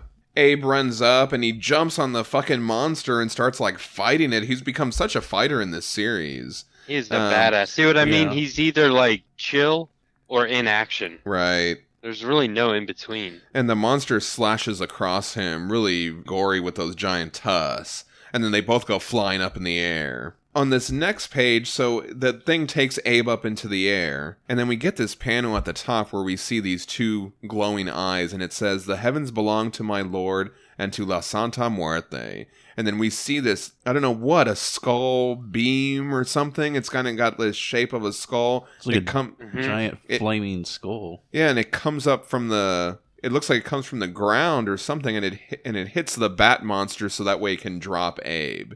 Now, what is Or like going he on right flew there? into it, right? Or it's like a shield. Okay, Well, is that what it Diana, is? Diana said a prayer Right. and protected Abe. Okay. Yeah, she used power. She's supernatural. That right? is awesome. Yeah, I was trying to figure out like what exactly is this kind of like thing that So, goes like, up. Instead of like writing sigils, her magic just looks like a giant skull. That's awesome. And the thing just crashed into it. She's Yeah. like, yeah, right. I really dig that a lot. It's very cool. Yeah. It's so cool. I mean, how do you think of that? It's such a weird It's thing, an right? incredible effect, and it's really well executed. And yeah, I'm in love with it. I really dig it. It's a great scene. You can't just go, oh, okay, then there's the skull. Moving on. Right. You really do have to like take pause. Take it in, I mean, yeah. it's epic. Absolutely. And if you're anything like me, I already adore this character so much. Yeah. It's like the aesthetic drew me in, but then the actual character kept me there. And so to have it really pay off like this is very satisfying. Abe drops to the ground, and Diego and Elliot go up and they help Abe. And Diana drops to her knees at the remains of Gene, and he's like ripped in half. It's pretty gory. This is the same gene that started the cult. Yeah.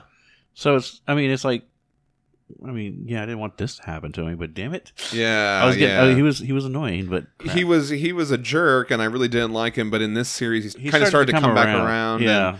Yeah. And it seems like Abe was okay with him, so that made me kind of okay with him again. Right. But then this happens, yeah. Diego tells her they must hurry. So hurry, Diego, and she slaps him. And as we pan out, it looks like somebody's watching them. This whole page, right? Though they all mourn Gene, and I think it's really, they talk about how they're family. They've been through all this stuff together, and so I think it's really interesting to just give us this page for, them to be all sad about this character and about losing one of their family members. And the only words on it is Abe asking about Grace, right? And once again, he's all bandaged up. Oh, right, yeah. We cut to Elliot, and he's talking in the mirror. I got her here. We see a vision of Diana. That's all you wanted. Can you let me go? And in the mirror, we see like some evil shape, but we don't really see what it is, but we can kind of see it's not his reflection, right? I mean, but we can also put two and two together from earlier with Abergast. Right. I mean, it's rare that people literally see their own reflection, right? Sure, right. Like, so far, I mean, there was the one time Grace saw herself. Right. So it's pretty safe to say it's not him. From outside the door, we see somebody approaching it, and from the reflection in the footwear, I think it's Diana, you can kind of see this shadow too, and then this pool of blood starts to come out from the bottom of the door. And so that's her reflection in the blood? Yeah. Wow, that's awesome. Yeah. Chapter 3, Megan. So we open on, it looks like they already found out that Elliot was dead. Like, we didn't have to go through all that. Now we're just seeing the aftermath of it. Megan looks pretty upset about it. Jimmy tries to distract Megan with a chargeable phone case that he got her. But she wants to see Elliot. Carmelita says they'll have a funeral for him and Gene soon. But Megan wants to see him. Why can't I see him, she says, and she runs off. Man, just just look at the artwork. God, this. Okay, Yeah. so there's a real benefit to these guys trading off doing every other issue. They can really take their time. Oh yeah. Makes me think they're doing like one issue in the time it would take to do 2. Hmm. There's a huge payoff because like look at this winding branch. You know, they do a close up of one character, and it's like pure art. It's not just I got to draw this panel and go on to the next panel. Right. They're really, I mean, it's amazing. The artwork in Abe Sapien is epic, but this particular series really hits it home. As Megan runs off, Grace says she shouldn't be alone. So I wonder, is like now Grace is babying her. Wasn't earlier she was like, everyone worries too much about that girl, and now she's like, oh, Well, I mean, this is different circumstances. 2 people just died. sure.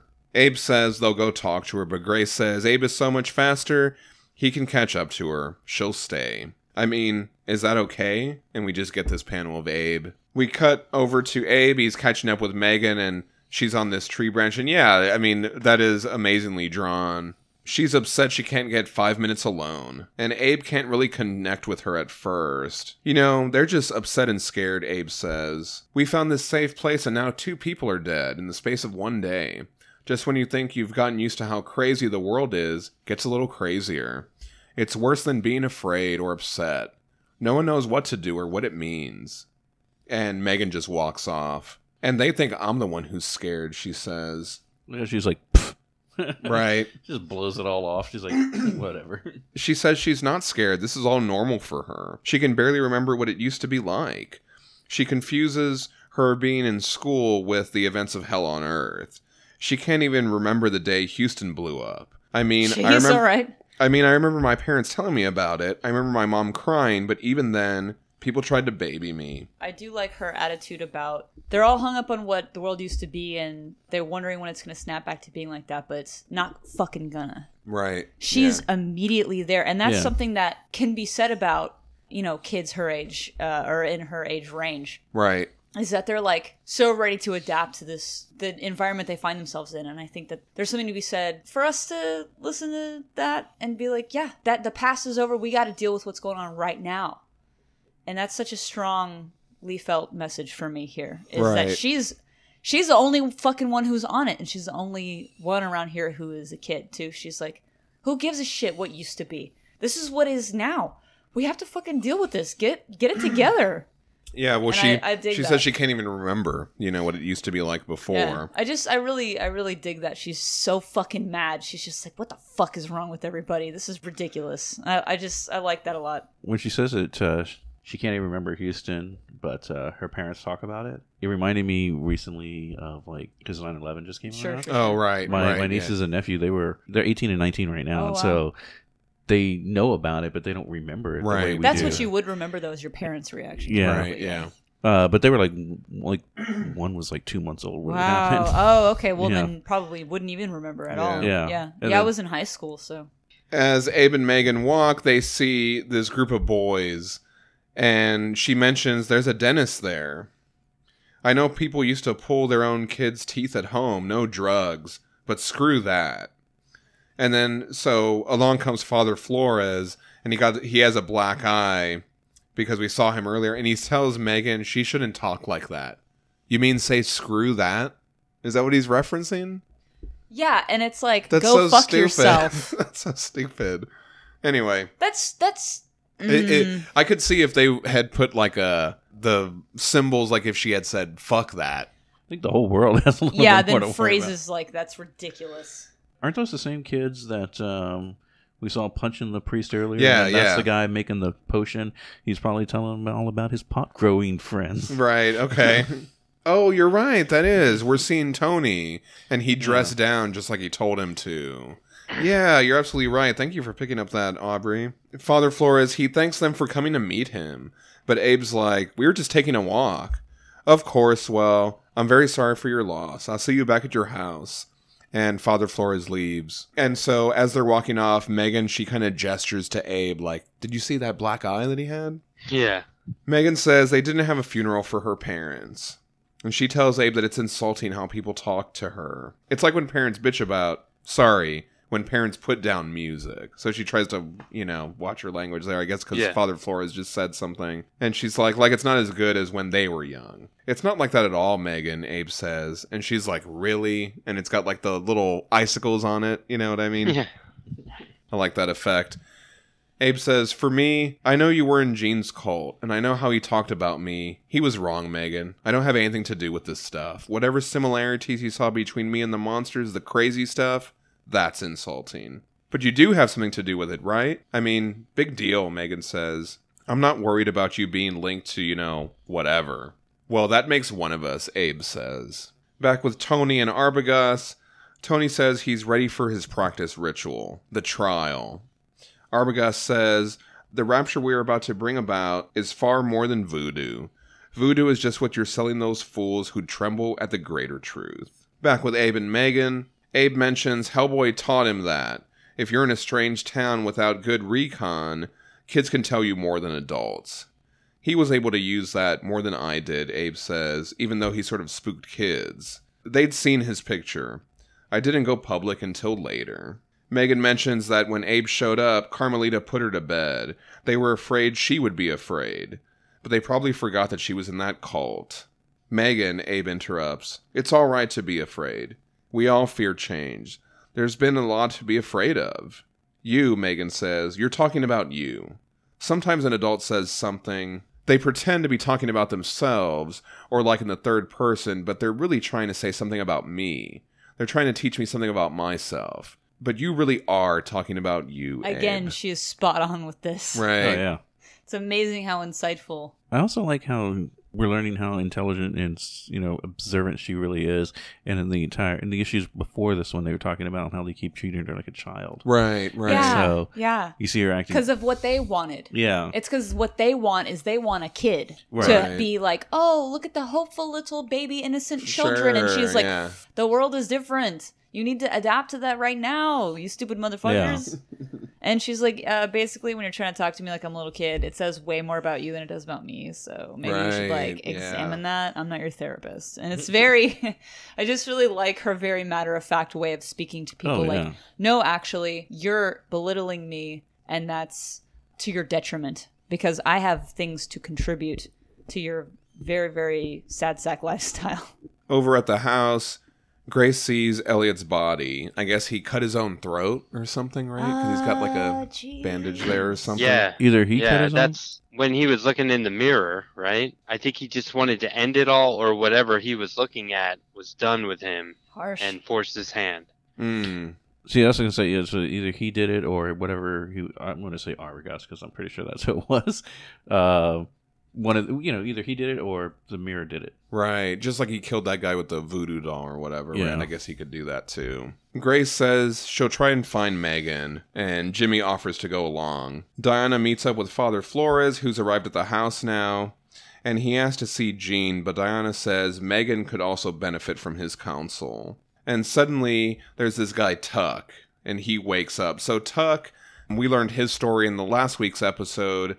So he was partially turned by the mist, by the red gas, and then they said Diana saved him. But then he kind of became impaired mentally, I guess, or something like that, right? Yeah. I thought it was just like mentally inactive or something. Sure. Yeah. And so here he kind of comes alive. And there's also this artistic effect, right, where his word balloon is purple or something like that. So I think that kind of lends that he sounds like maybe supernatural or otherworldly. I mean, that lets us know what's going on. That it's not just this guy's acting weird or right. something. He says, Diana, you boast of having healed me, brought me back from the horror, but am I whole? Is this the expression of your power, of your goddess? Or is that why you bring a priest to your home? Diana's immediately like, it's not Tuck. You aren't Tuck. Then who, he says, who could reach you in this town protected as it is? What power sits beneath the nose of the priest? Clearly you want to tell us, Diana says. Leave Burnham, you sacred flock. You healed Tuck before, turned a monster to a mere invalid. Bless you, Diana. But can you chase me out when next I come? And then so Tuck falls back. And of course this freaks everyone out when it's over, including Father Flores. He's like, Mother of God, what was that? Jeez. Overdramatic bitch, just about everything. And Diana, she says something here. She says, "Grant me your knowledge as long as I face the darkness, your strength as long as I face the adversary." It used him because he's weak. It is weak, that thing that was inside him. So why call our attention to it? It had something to do with Elliot's death. Elliot's death was, as it appeared, he cut his own throat, pressed a blade to his own hand. But the thing that came to Tuck, it had come to Elliot before we were ever here. And we cut over to Abe and Megan. I like how they're just lying, looking at the sky. Like, I think that's a sweet moment. Yeah, I thought it was a really nice touch. Abe has always been willing to take those moments, though. With people, which I think it's a strength of his, for sure. Yeah. And Megan recalls having to be in the car between two 18-wheelers and being scared of being crushed like a bug. I fucking hate that. I will actually avoid it if I can. No, absolutely will avoid that at all We get a lot of costs. 18-wheelers here in Texas. Really hate that. Even just one is bad enough. But right? Like, yeah. That's how the sky looks, Megan says. If it comes down a little lower, it looks like it'll grind us into the dirt. But the world wasn't always like this. I mean, when I was little, did I just not notice the sky? No, Megan. It wasn't always like this, Abe responds. I just really like that moment. I like that "did I just not notice the sky" That's line. great, yeah. I think that can apply to anybody, you know. Yeah. Really nice character moment there. And so we cut to Megan, and she's reading the tarot for Abe. So, you know, Diana had showed her some stuff, and now she's trying it out with Abe, which I think is really cute. Yeah, it's great. They talk about him fixing a mistake he made. Not the BPRD. They talk about Abe's place and his destiny. "Do you see how big this is?" Abe asks. "There's no way one guy..." "It's not about the monsters people are fighting," Megan says. "It's the monsters we'll be replaced by." This is what I'm saying. This is the arc where I really started to wonder there's more to Abe than he or any of us realize. Yeah. And they're hinting at it big time, right? But is it past, future? It has yet to come into focus. Right. You know, it's almost a distraction that you have this nice moment between two characters. If I knew more about tarot, does this mean something? What, Right. you know, are there clues here? It's intriguing. "The fear is that the human race has run its course," Megan says. "But that's not what this is about. These cards aren't about the big picture. It's the here and now. And there is a fight you walked away from that you can make right." There are an awful lot of swords in this reading. Right. I just want to... And she holds up the judgment card at the end. There's a tower, there's the fucking 9 of swords here, there's... What are all the sword 10 of cards? swords. Tell us a little bit about that. The sword suit is not the happiest suit. I guess it's not the most. You're gonna have a lot of drama. It's a hard suit. Yeah, there's a lot of that. I'm wondering on this right before she starts reading. You know, when you see the tarot reading, There's a lot of swords. Jeez. there's it looks like a Perry rabbit 6. eating a turtle. Oh, right, yeah. I mean, why is that panel there? That's got to be significant for some reason, The- or maybe the- it's a red herring. This prairie dog is eating a turtle. Yeah, we do see that. I didn't even comment on that. But yeah, that is like Horrible. kind of That's some horrible. I don't gruesome wanna- I don't wanna imagery look that at is just thrown in I there. don't like looking at it.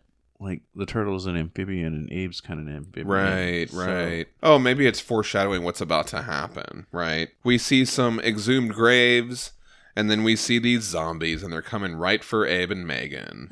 So maybe that's what the prairie dog eating the turtle was kind of like representing, yeah. Chapter 4, Arbogast. And we kind of get this previous scene again. So we already saw this scene, but we're like refreshed to it here. It was the part where we see Arbogast and Tony, and they're messing with that green dust in the soda bottle. Arbogast says it creates a miracle for the dead, but you don't want to see what it does to the living. They walk outside to another house, and they have more of those bottles with the green stuff, and a bunch of dead bodies on the floor. Arbogast says, "The rapture will see the return of all dead, lest this hell on earth go on forever." Yeah, so I mean, I imagine this room would smell terrible, right? I mean, it's just like yeah. dead bodies just like all over the floor. I was like, what the hell? No, That It's, shit. it's lovely, lovely this time of year. The bodies are in season. Yeah, I would be holding my shirt over my face. or Right, something. yeah. You're not gonna even catch me in there. Later, Arbogast makes a figure out of wax. We also see a razor and blood. He's trying to imbue it with a spirit, but can't find it. He says, "We serve the same master, you and I, our work so close to done. I command you by the most powerful name of Shaddai, the Lord God." And so Shaddai, that's one of the names given to God in the Hebrew Bible. And when he's talking, he looks like he's talking to that bottle. Again, that we see that purple bottle there. The next day, we see Arbogast with the bottle. And then we see this very creepy, super effective panel in the middle. Is that Tuck? Yeah. That is so unsettling, that Thanks, little I panel hate right it. there. Yeah.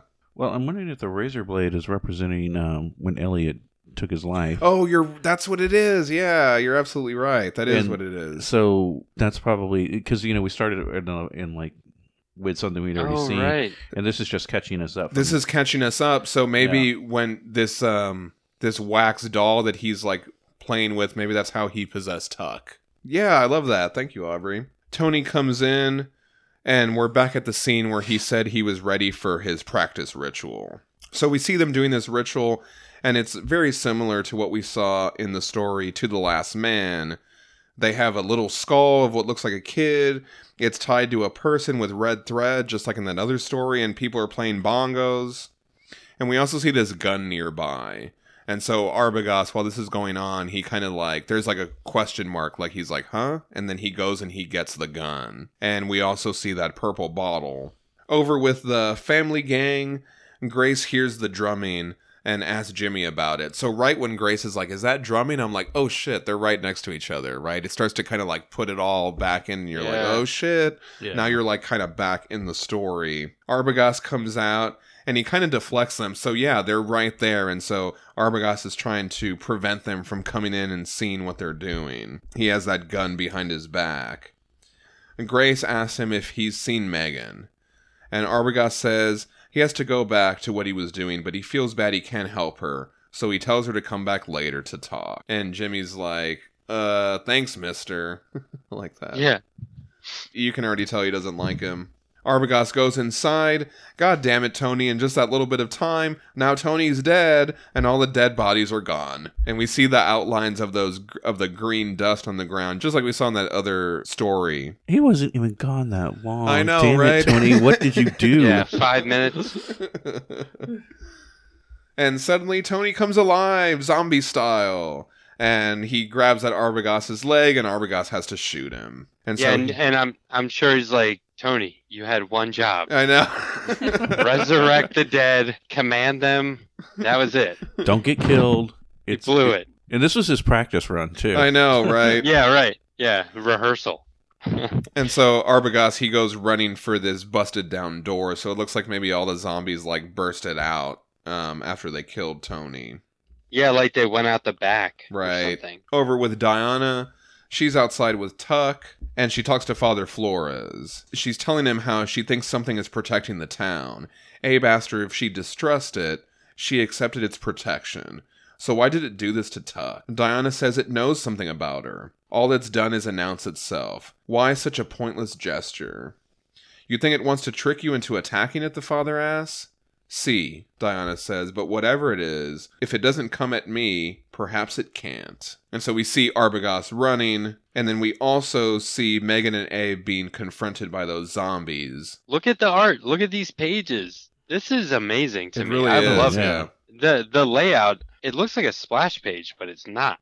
Yeah, and they do that a lot, Yeah. where there's kind of like this central image and then these two little panels kind of overlapping. I think in To the I like Last that. Man, Yeah. there was a similar layout. I really like that, yeah. And really good zombie work, and again, just like we saw in that other story, we see the red thread, the little skulls, the green dust is coming out of there, so these are all kind of linked. I saw tons of original art from this series last weekend. Oh, man! Like- Nice. Scott dumped out this FedEx box. Wow. Oh my And god. he was flipping through it real quick, and I was like, whoa, hold on. It was amazing, man, to see their pencils, Oh the yeah. blue line. I saw artwork from stuff that comes way after this that was done on vellum, Oh wow. Oh, So wow. what is vellum? Yeah. What is that? like Sure. tracing paper. Oh, okay. Wow. Yeah, I was like, why is it on vellum? He's like, I don't know. He just wanted to do it that way. I was like, wow, it's so cool. Anyway, I'm off topic now. No, that's topical. Yeah, I that's awesome. I want to Yeah, hear I more was- about original art. I was flipping out, but at the same time, I was like, don't flip out. Cool. Be cool. Abe tells Megan to run, and then he just leaps at the monsters. And yeah, that panel is so dynamic as she's like running in the foreground. We just see Abe in the air. He kind of reminds me of Howard's there, how Howard's is always like jumping Yeah. down on Yeah. stuff. And we also see the judgment card falling in a puddle. I think it's interesting that they take this one little panel just to show that card falling in the water. I like that it's in water too. Oh, that's two. I panels. think that's significant. Really dynamic action here by Sebastian Fumara. Abe is like punching off heads. He starts getting overpowered. And one of these zombies, like, the bandages comes off and one of the zombies gets all tangled up in the bandage. I really like this. There's a little story beat within that little zombie right there that I really enjoy. Like idiot zombie. Sure, It's yeah. Tangled in bandages. And we see Megan, she's still running off.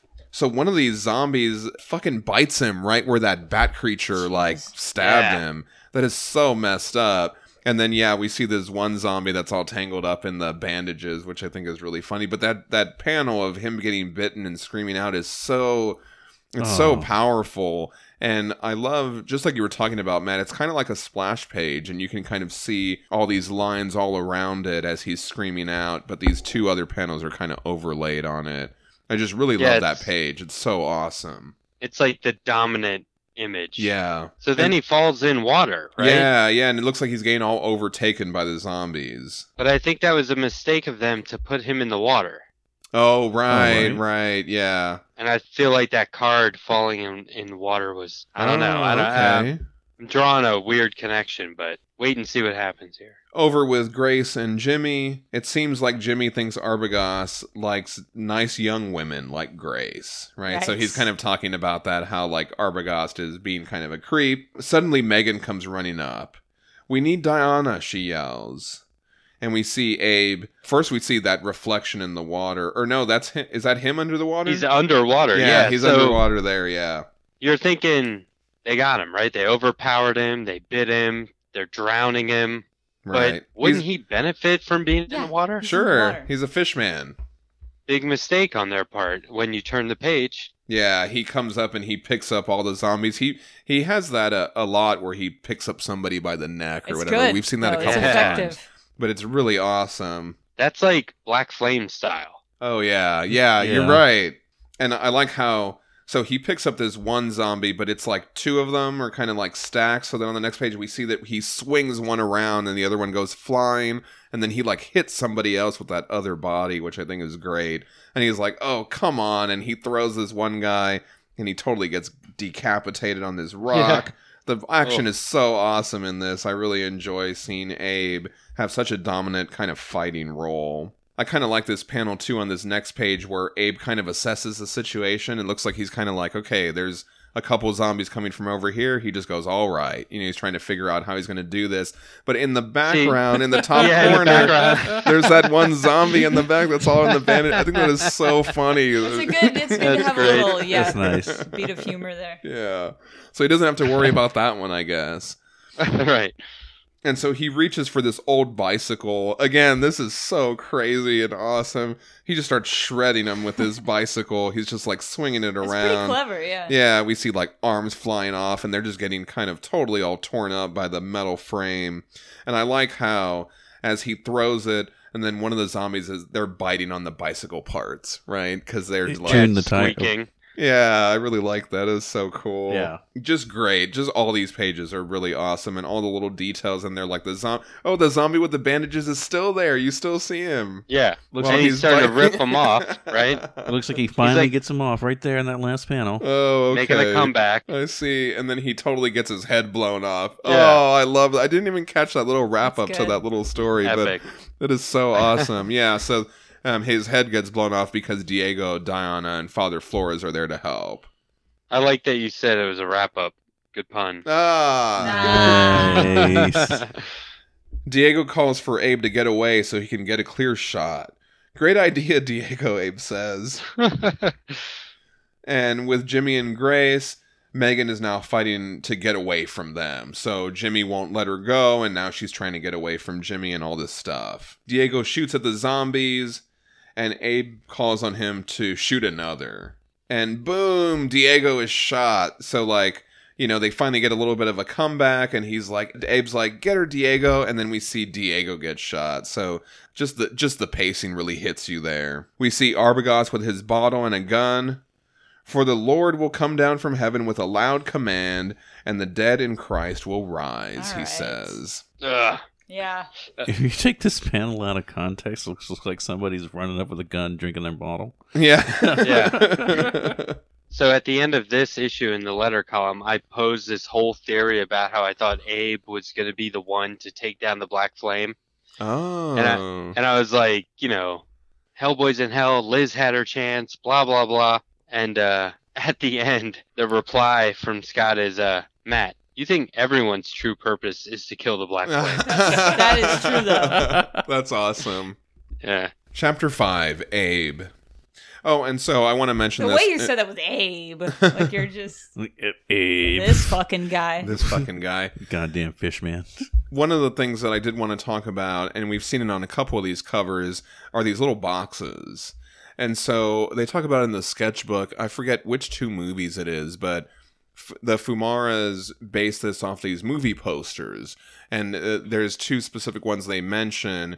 But in the movie posters, it's like the big picture, and then it's got the little pictures of the actors along the bottom. And so that's kind of what this is here. We open back with Strobel. He's in New Brunswick, on the shore of the St. Lawrence River. And it looks like he's washing his hands in the water. Or maybe he's letting the horse have a drink. I'm like, why did they pull over here? So we can have a moment with him. Or- Just a dramatic moment. That's with what I was gonna Anne say. in the Maybe he's like Vaughn. I sense a good monologue coming on. Pull over. Yeah. Well, he said he could smell the sea in You're the right. last one, Yeah. right? Yeah. I think they're just going to ditch the carriage finally. Right. Strobel wonders if the Heart of Fire could burn underwater. He says his powers are diminished, but earthbound spirits still whisper to him. They led him to that mountain town where he almost ran into Abe in Dark and Terrible. Why Abe, though? Antonis knew something. The secret fire, the Vril. But he didn't know all of it. Strobel says he has to return to the Black Skull to learn about the new power. Hasn't he been saying I need to get back to the Black Skull for like a few stories now? Well, I think that his plan was to get the answers from Antonis, but then when that wasn't helpful, then he was kind of like, well, I might have to go to the Black Skull. And then, so yeah, I think that he's been kind of teasing that. He's been monologuing about that for a while. and on this top panel, is that the priest, right? The priest that they were trying to hang him, and he turned into that giant thing, and then Abe had to fight him, right? Is that what that thing is there? Because then the BPRD showed up and they killed it, right? Oh, right, yeah, right. yeah. Wow. Holy cow. Yeah. That's back in Colorado. Is that what you're saying? Yeah. I thought that was Colorado. Oh, whatever. I don't remember what city that was. Vaughn asks, who will teach him now? The students, Strobel says.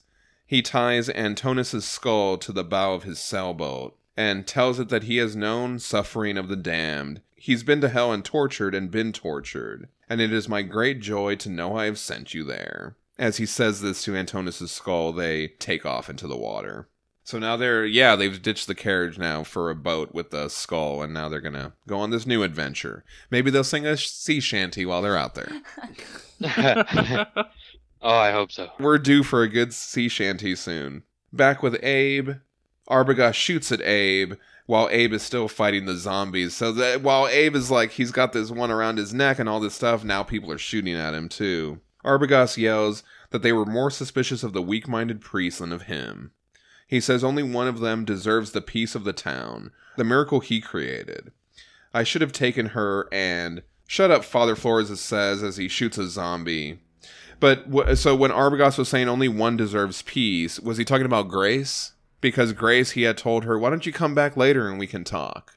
It might have been. That's who he's talking about here. I don't know, it's a small detail, but I wonder about stuff like that. And Diana, she just runs at Arbogast. Why'd you bring us here, old man? What did you do to Elliot? And she just gets shot by him. But it's kind of like, why would you just run at some guy with a gun, too? I was kind of like, when I saw her That's doing her that, I only was like, option. no. What other option does she I guess have? so, right. Yeah, Well, I mean, and she's supernatural, right? Oh, Or okay, she has yeah. some ability. sure. And if your distance is close enough, you can probably get to him Yeah. and deflect the gun You've got before. a chance. Right. Yeah. I mean, there's a shot. Like, if there's nothing else, you don't have a gun, you can't just stand there and wait for them to shoot you. It's like, plus she's full of fucking rage, Right. you know. Maybe she's running in a zigzag pattern. She could Okay. be, yeah, serpentine. Yeah, that's what they always say to do. And so Arbogast shoots at her, and he says, Elliot, why the hell would I bring you? And then he's like, oh. Is he looking at the bottle when he says that? Does he see something in the bottle? Like, why does he go, oh? He doesn't know what he's doing, right? Right. He gets distracted or something right there. And Diana, she says, your soul returns with God and your bones with Santa Muerte. And she, like, sends this blast of energy at him, kind of like we saw in Sacred Places. And we see the bottle fall on the ground and crack also. Arbogast says, Santa Muerte can't save Diana from the horror out there. Give me your blood, he beckons. And all of Diana's blood starts kind of like shooting out at him. I was like, oh my God, that is so awful. Crazy. Yeah. Arbogast says, only he can preserve the soul. He made a contract between the heavens and the pit. I haven't only saved this town, he says. I've embraced a power you're too timid to face, raising the dead to draw God's attention so the worthy will be caught up together in the clouds. So that's what they're doing with this raising the zombies or whatever. He thinks that it'll help him get noticed by God or whatever. Can you hear me rolling my eyes? Oh, and then here's the part. He says, Grace, you are worthy. You've seen hell firsthand. We suffer. We walk with the damned. So because she walked with Abe, right? So I think that, you know, he's like, oh, well, I have this familiar and you have Abe. So we're kind of the same. Why, Grace? Why not be reunited with those we have lost, those we love? And so is he making this fire pentagram here? Is that him doing that? Yeah. Yeah. As he's doing this towards Diana, we turn the page and Abe just comes out of nowhere and just slashes him across the face. It's great. It's so satisfying, but it's Really. also just really gory and just, I don't know, just the motion of it and Yeah. everything. It's just very kind of shocking. Well, look at how the pentagram's all broken up, like the little flames. Oh, Yeah. yeah. It It's broke pretty that cool. spell, yeah. And then he falls back onto the bottle, Right, crushing so it. he crushes the bottle as he falls down. But Grace seems upset by that. Yeah, so that's interesting. I wonder if when Arbogast was telling her all this stuff, she was maybe buying into it a little bit, or maybe she, Yeah. because she was already kind kind of was. she was kind of already being charmed by him, and People even kind of want something to hang on to. They need something to believe in, right, it's and just- even that guy Jimmy was like, "Oh, I thought he was kind of a creep," you know what I mean? So I think Mhm. she was kind of already thinking about him a little bit. Then when he starts telling her this thing, and then here comes Abe. Yeah, so she screams out as Arbogast falls to the ground, and suddenly it starts raining. Thunder booms and lightning strikes. Everything instantly goes purple. Oh, you're right. Yeah. Wow. Father Flores says it's not over. We hear laughing, and we see shards of the bottle. And so then we see the demon emerge, right? So Yes. we talked about the demon familiar. This is so great. I don't think they mentioned the name here in the story, but it is in the sketchbook. This is Bifrons. He's a demon, Earl of Hell, with 60 legions of demons. This is Under a sweet his command. moment. This is great. He teaches science and arts, the virtues of gems and woods, herbs, and changing corpses from their original grave into other places. I would like So, it yeah, if he so could that be kinda my goes best along, yeah. friend. So, 60 legions of hell? Yeah. Do you think he still has his legions now in the current state of No, hell? probably not. No, he's been on Earth trapped in that bottle this whole time. He goes back to hell. All right, my legions. And he's like, they're like, fuck you. I mean, he sounds like a pretty cool guy, though. It says here he first appears as a monster, but then changes in his shape into that of a man. And so Bifrons appears, and he says, fool that he was, fooled to believe he could transform these lowly bodies to glory. Your God forsakes you. And he blows all this fire at them. And so Diana jumps up and tries to block that. And she's like, you were in Tuck. You used Elliot to bring us here. Tell me why. I've taken my last command from a human, Bifrons says. Arbogast acted according to his nature. And so here Abe is like trying to fight him off too, but Bifrons just whacks him to the side with a sword. When he found me in that glass prison, he spared no expense to get it. enslaving me to his ends, using me to hasten his lord's stalled rapture. And you acted according to your nature, and you killed Arbogast. And as Bifrons is saying all this, Diana she starts glowing, kind of like we saw when she let out all that power in Sacred Places. She kind of rises up to him, and we kind of see the skull. I think that's kind of like Santa Muerte there, maybe. Remember the skull in the sky? Oh, right, when she used her Previously? power. Yeah. Yeah, and here, as she kind of she says, back to hell, and she sends this big blast, and if you look at it, it kind of looks like two eyes and a mouth. It does look like Yeah, a skull. totally. Yeah. It's a skull. Yeah. Yeah, it's so cool. And so they're having this epic fight in the sky. And so when she says back to hell, he says, no, those gates are closed. I never guessed I'd be here at the end. Cut off from hell. It's not the end any of us imagined, is it? So we each vie for position, wielding that power we might, or yielding to that which we hope might best serve us. And we see flashbacks here of Strobel. He's got, God, what was that one that appeared to him? Remember in Witchcraft and Demonology, this horse one appeared to him? Yeah, I can't remember his Yeah, I name, can't remember though. his I name. But mean, that's him right but yeah, there. for sure. But which is so interesting for me to think about because Witchcraft and Demonology hadn't come out yet. So they already knew that they were going to incorporate this horse demon into Strobel's backstory, which I think is awesome to think about. We also see Liz. Yeah, she's kicking some ass. Yeah, she's all fired up. She's got the full flame on, and she's fighting off some monsters. I really like this panel by Fumara, too. We don't get to see them draw Liz too much. especially getting to draw her just going absolutely ape shit. Yeah, and so Bifrons blasts Diana with this huge red energy, and it booms. And Diana, she kind of goes into this prayer position as she's falling down, and she says, Dearest Father, grant me the strength to face our adversary who wants to separate me from my Lord. Arbogast says, but all he did was spill my foot soldiers across this land where the greatest of all battles are sure to be waged. And he hits Diana with his sword as she's falling down, and so she crashes to the ground. Arbogast didn't say that. Oh, did I say Arbogast? I meant Bifrons, sorry. Yeah. But all he did was spill my foot soldiers across this land, Bifrons says, where the greatest of all battles are sure to be waged. And Diana crashes to the ground, and as she's rising up, she says, Blessed mother of mine, make your winds scare him. And so she gestures towards the sky, and then we see it looks like Bifrons is all dissipated or whatever. It's a really interesting effect how they did this. Yeah. He's literally scattered by the winds, which I think is really interesting. Really cool effect. And then it goes green. Ah, okay. This is what you were Remember talking what about. I was saying? Yeah. So there's that one green moment talking, when Abe was talking about his past. And then it just hit me here at the end. The whole rest of the issue is this green color. Yeah. First it turned purple, and then now it's green. Yeah.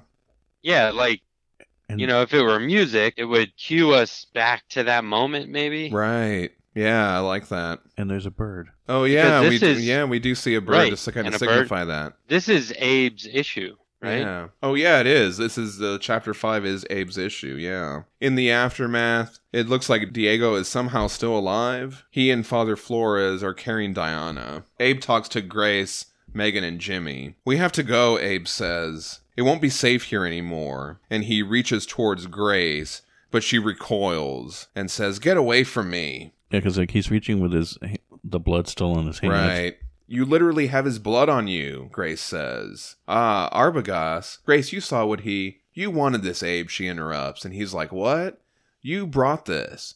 You didn't want it to be easy here. You're scared and you're running from something. And Abe's like, No, Grace, that's why You just keep attracting this, Grace interrupts. It's the only way you know how to bury what's really going on, Abe. There's something dark in you, Abe, and I can't be around it anymore. And she turns around and hugs Jimmy, and we just see Abe standing there in the rain. And so he just starts kind of walking off, and Father Flores is like, Abe, the van is just over here. Because he's going a different direction, and then so Abe just turns around and yells at Father Flores, Go! And we see all the birds kind of scatter because he screamed out so loud. And we see Diego take Diana into the van. Grace kind of bangs on the side of the van like she's upset. And then so Diego's like, Abe? And Father Flores is like, You heard what she said to him. And so inside the van we see Megan, and she's like, No, Abe. And we see Abe, he walks past the dead body of Arbogast. He looks at his hands, and then he just goes in the water. and we see, as he's walking towards the water, we see that ghost of Edith Howard that we saw from Garden of Souls kind of there too. So it's kind of like, I think this is interesting here because her story was so sad, you know, and we talked about how at the end of that story, there was finally kind of some reconciliation when he pulled back that curtain and revealed her in the light, you know what I mean? And so for her to show up here at the end of this story, I just think that really kind of signifies hearkening back to that. Yeah. Yeah, and I feel like Abe has been on dry land for a long time. It's Oh, nice to see yeah. him dive in there, honestly, if Yeah. I'm being real. It's nice to see that. And the color palette is very appropriate, too, for that page.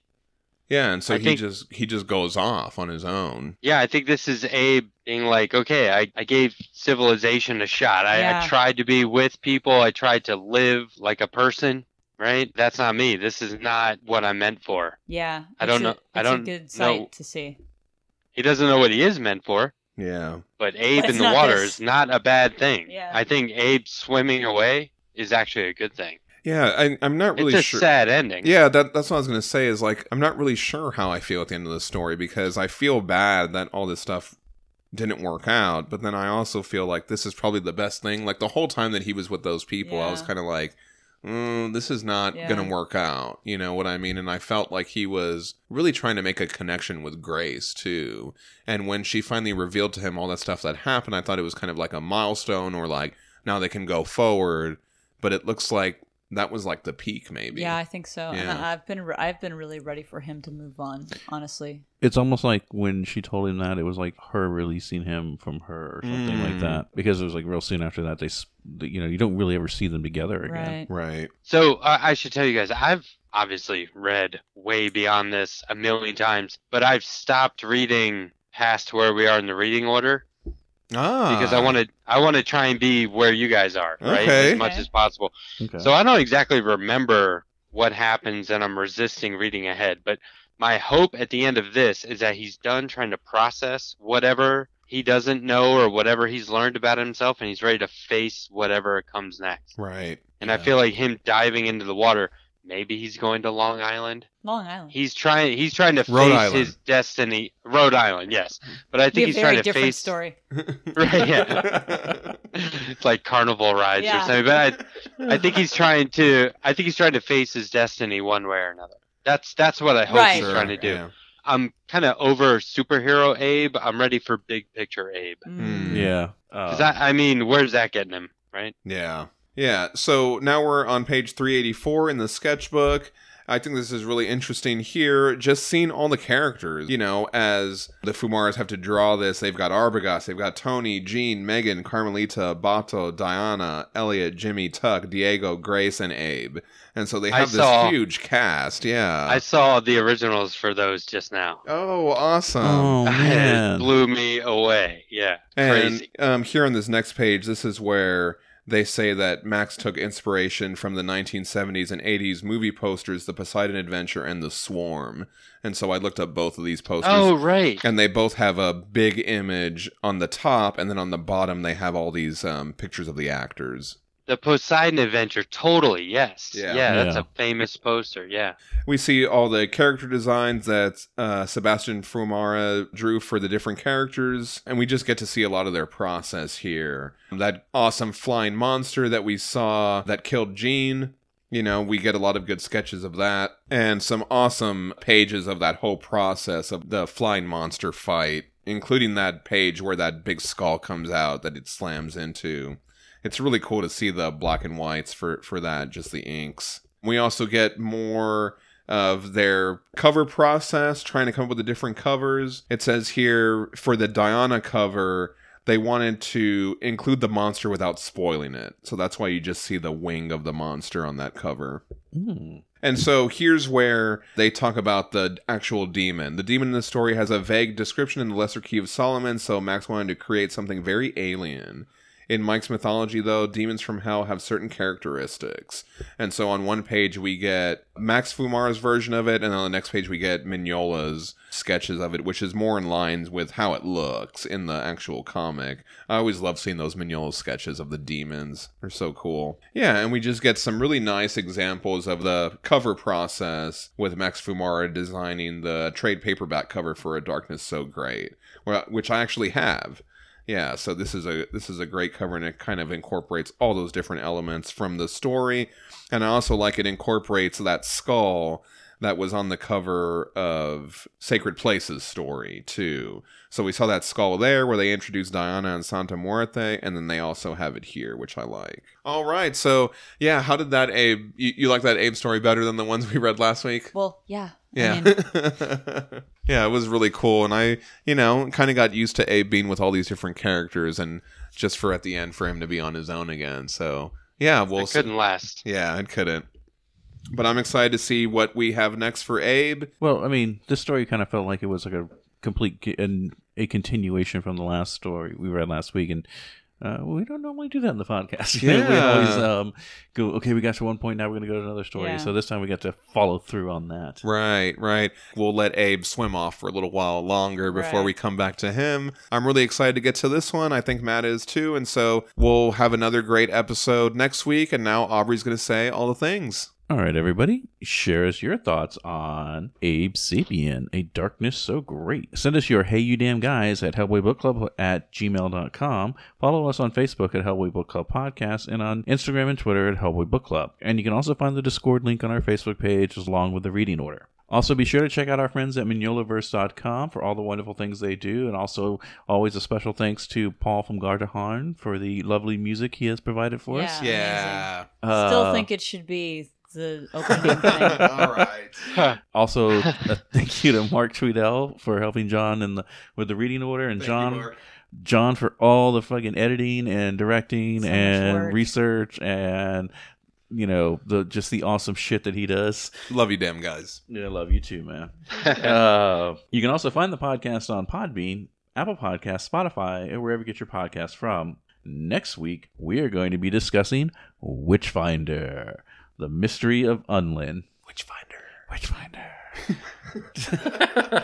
So, you know what to do. Pull out your back issues, digitals, trades, omnis, do a little Witchfinder seance, and conjure up the images in your, scry them in the pool and read them that way. And Go if to you the do that, library. do that. Just as cool. And join us next week on the Hellboy Book Club podcast. Thanks a lot for listening, everybody. I'm John Salinas. And I'm Danielle. And I'm Matt Strackbine. And I'm Aubrey Lovelace saying, I've taken my last command from a human. Yeah.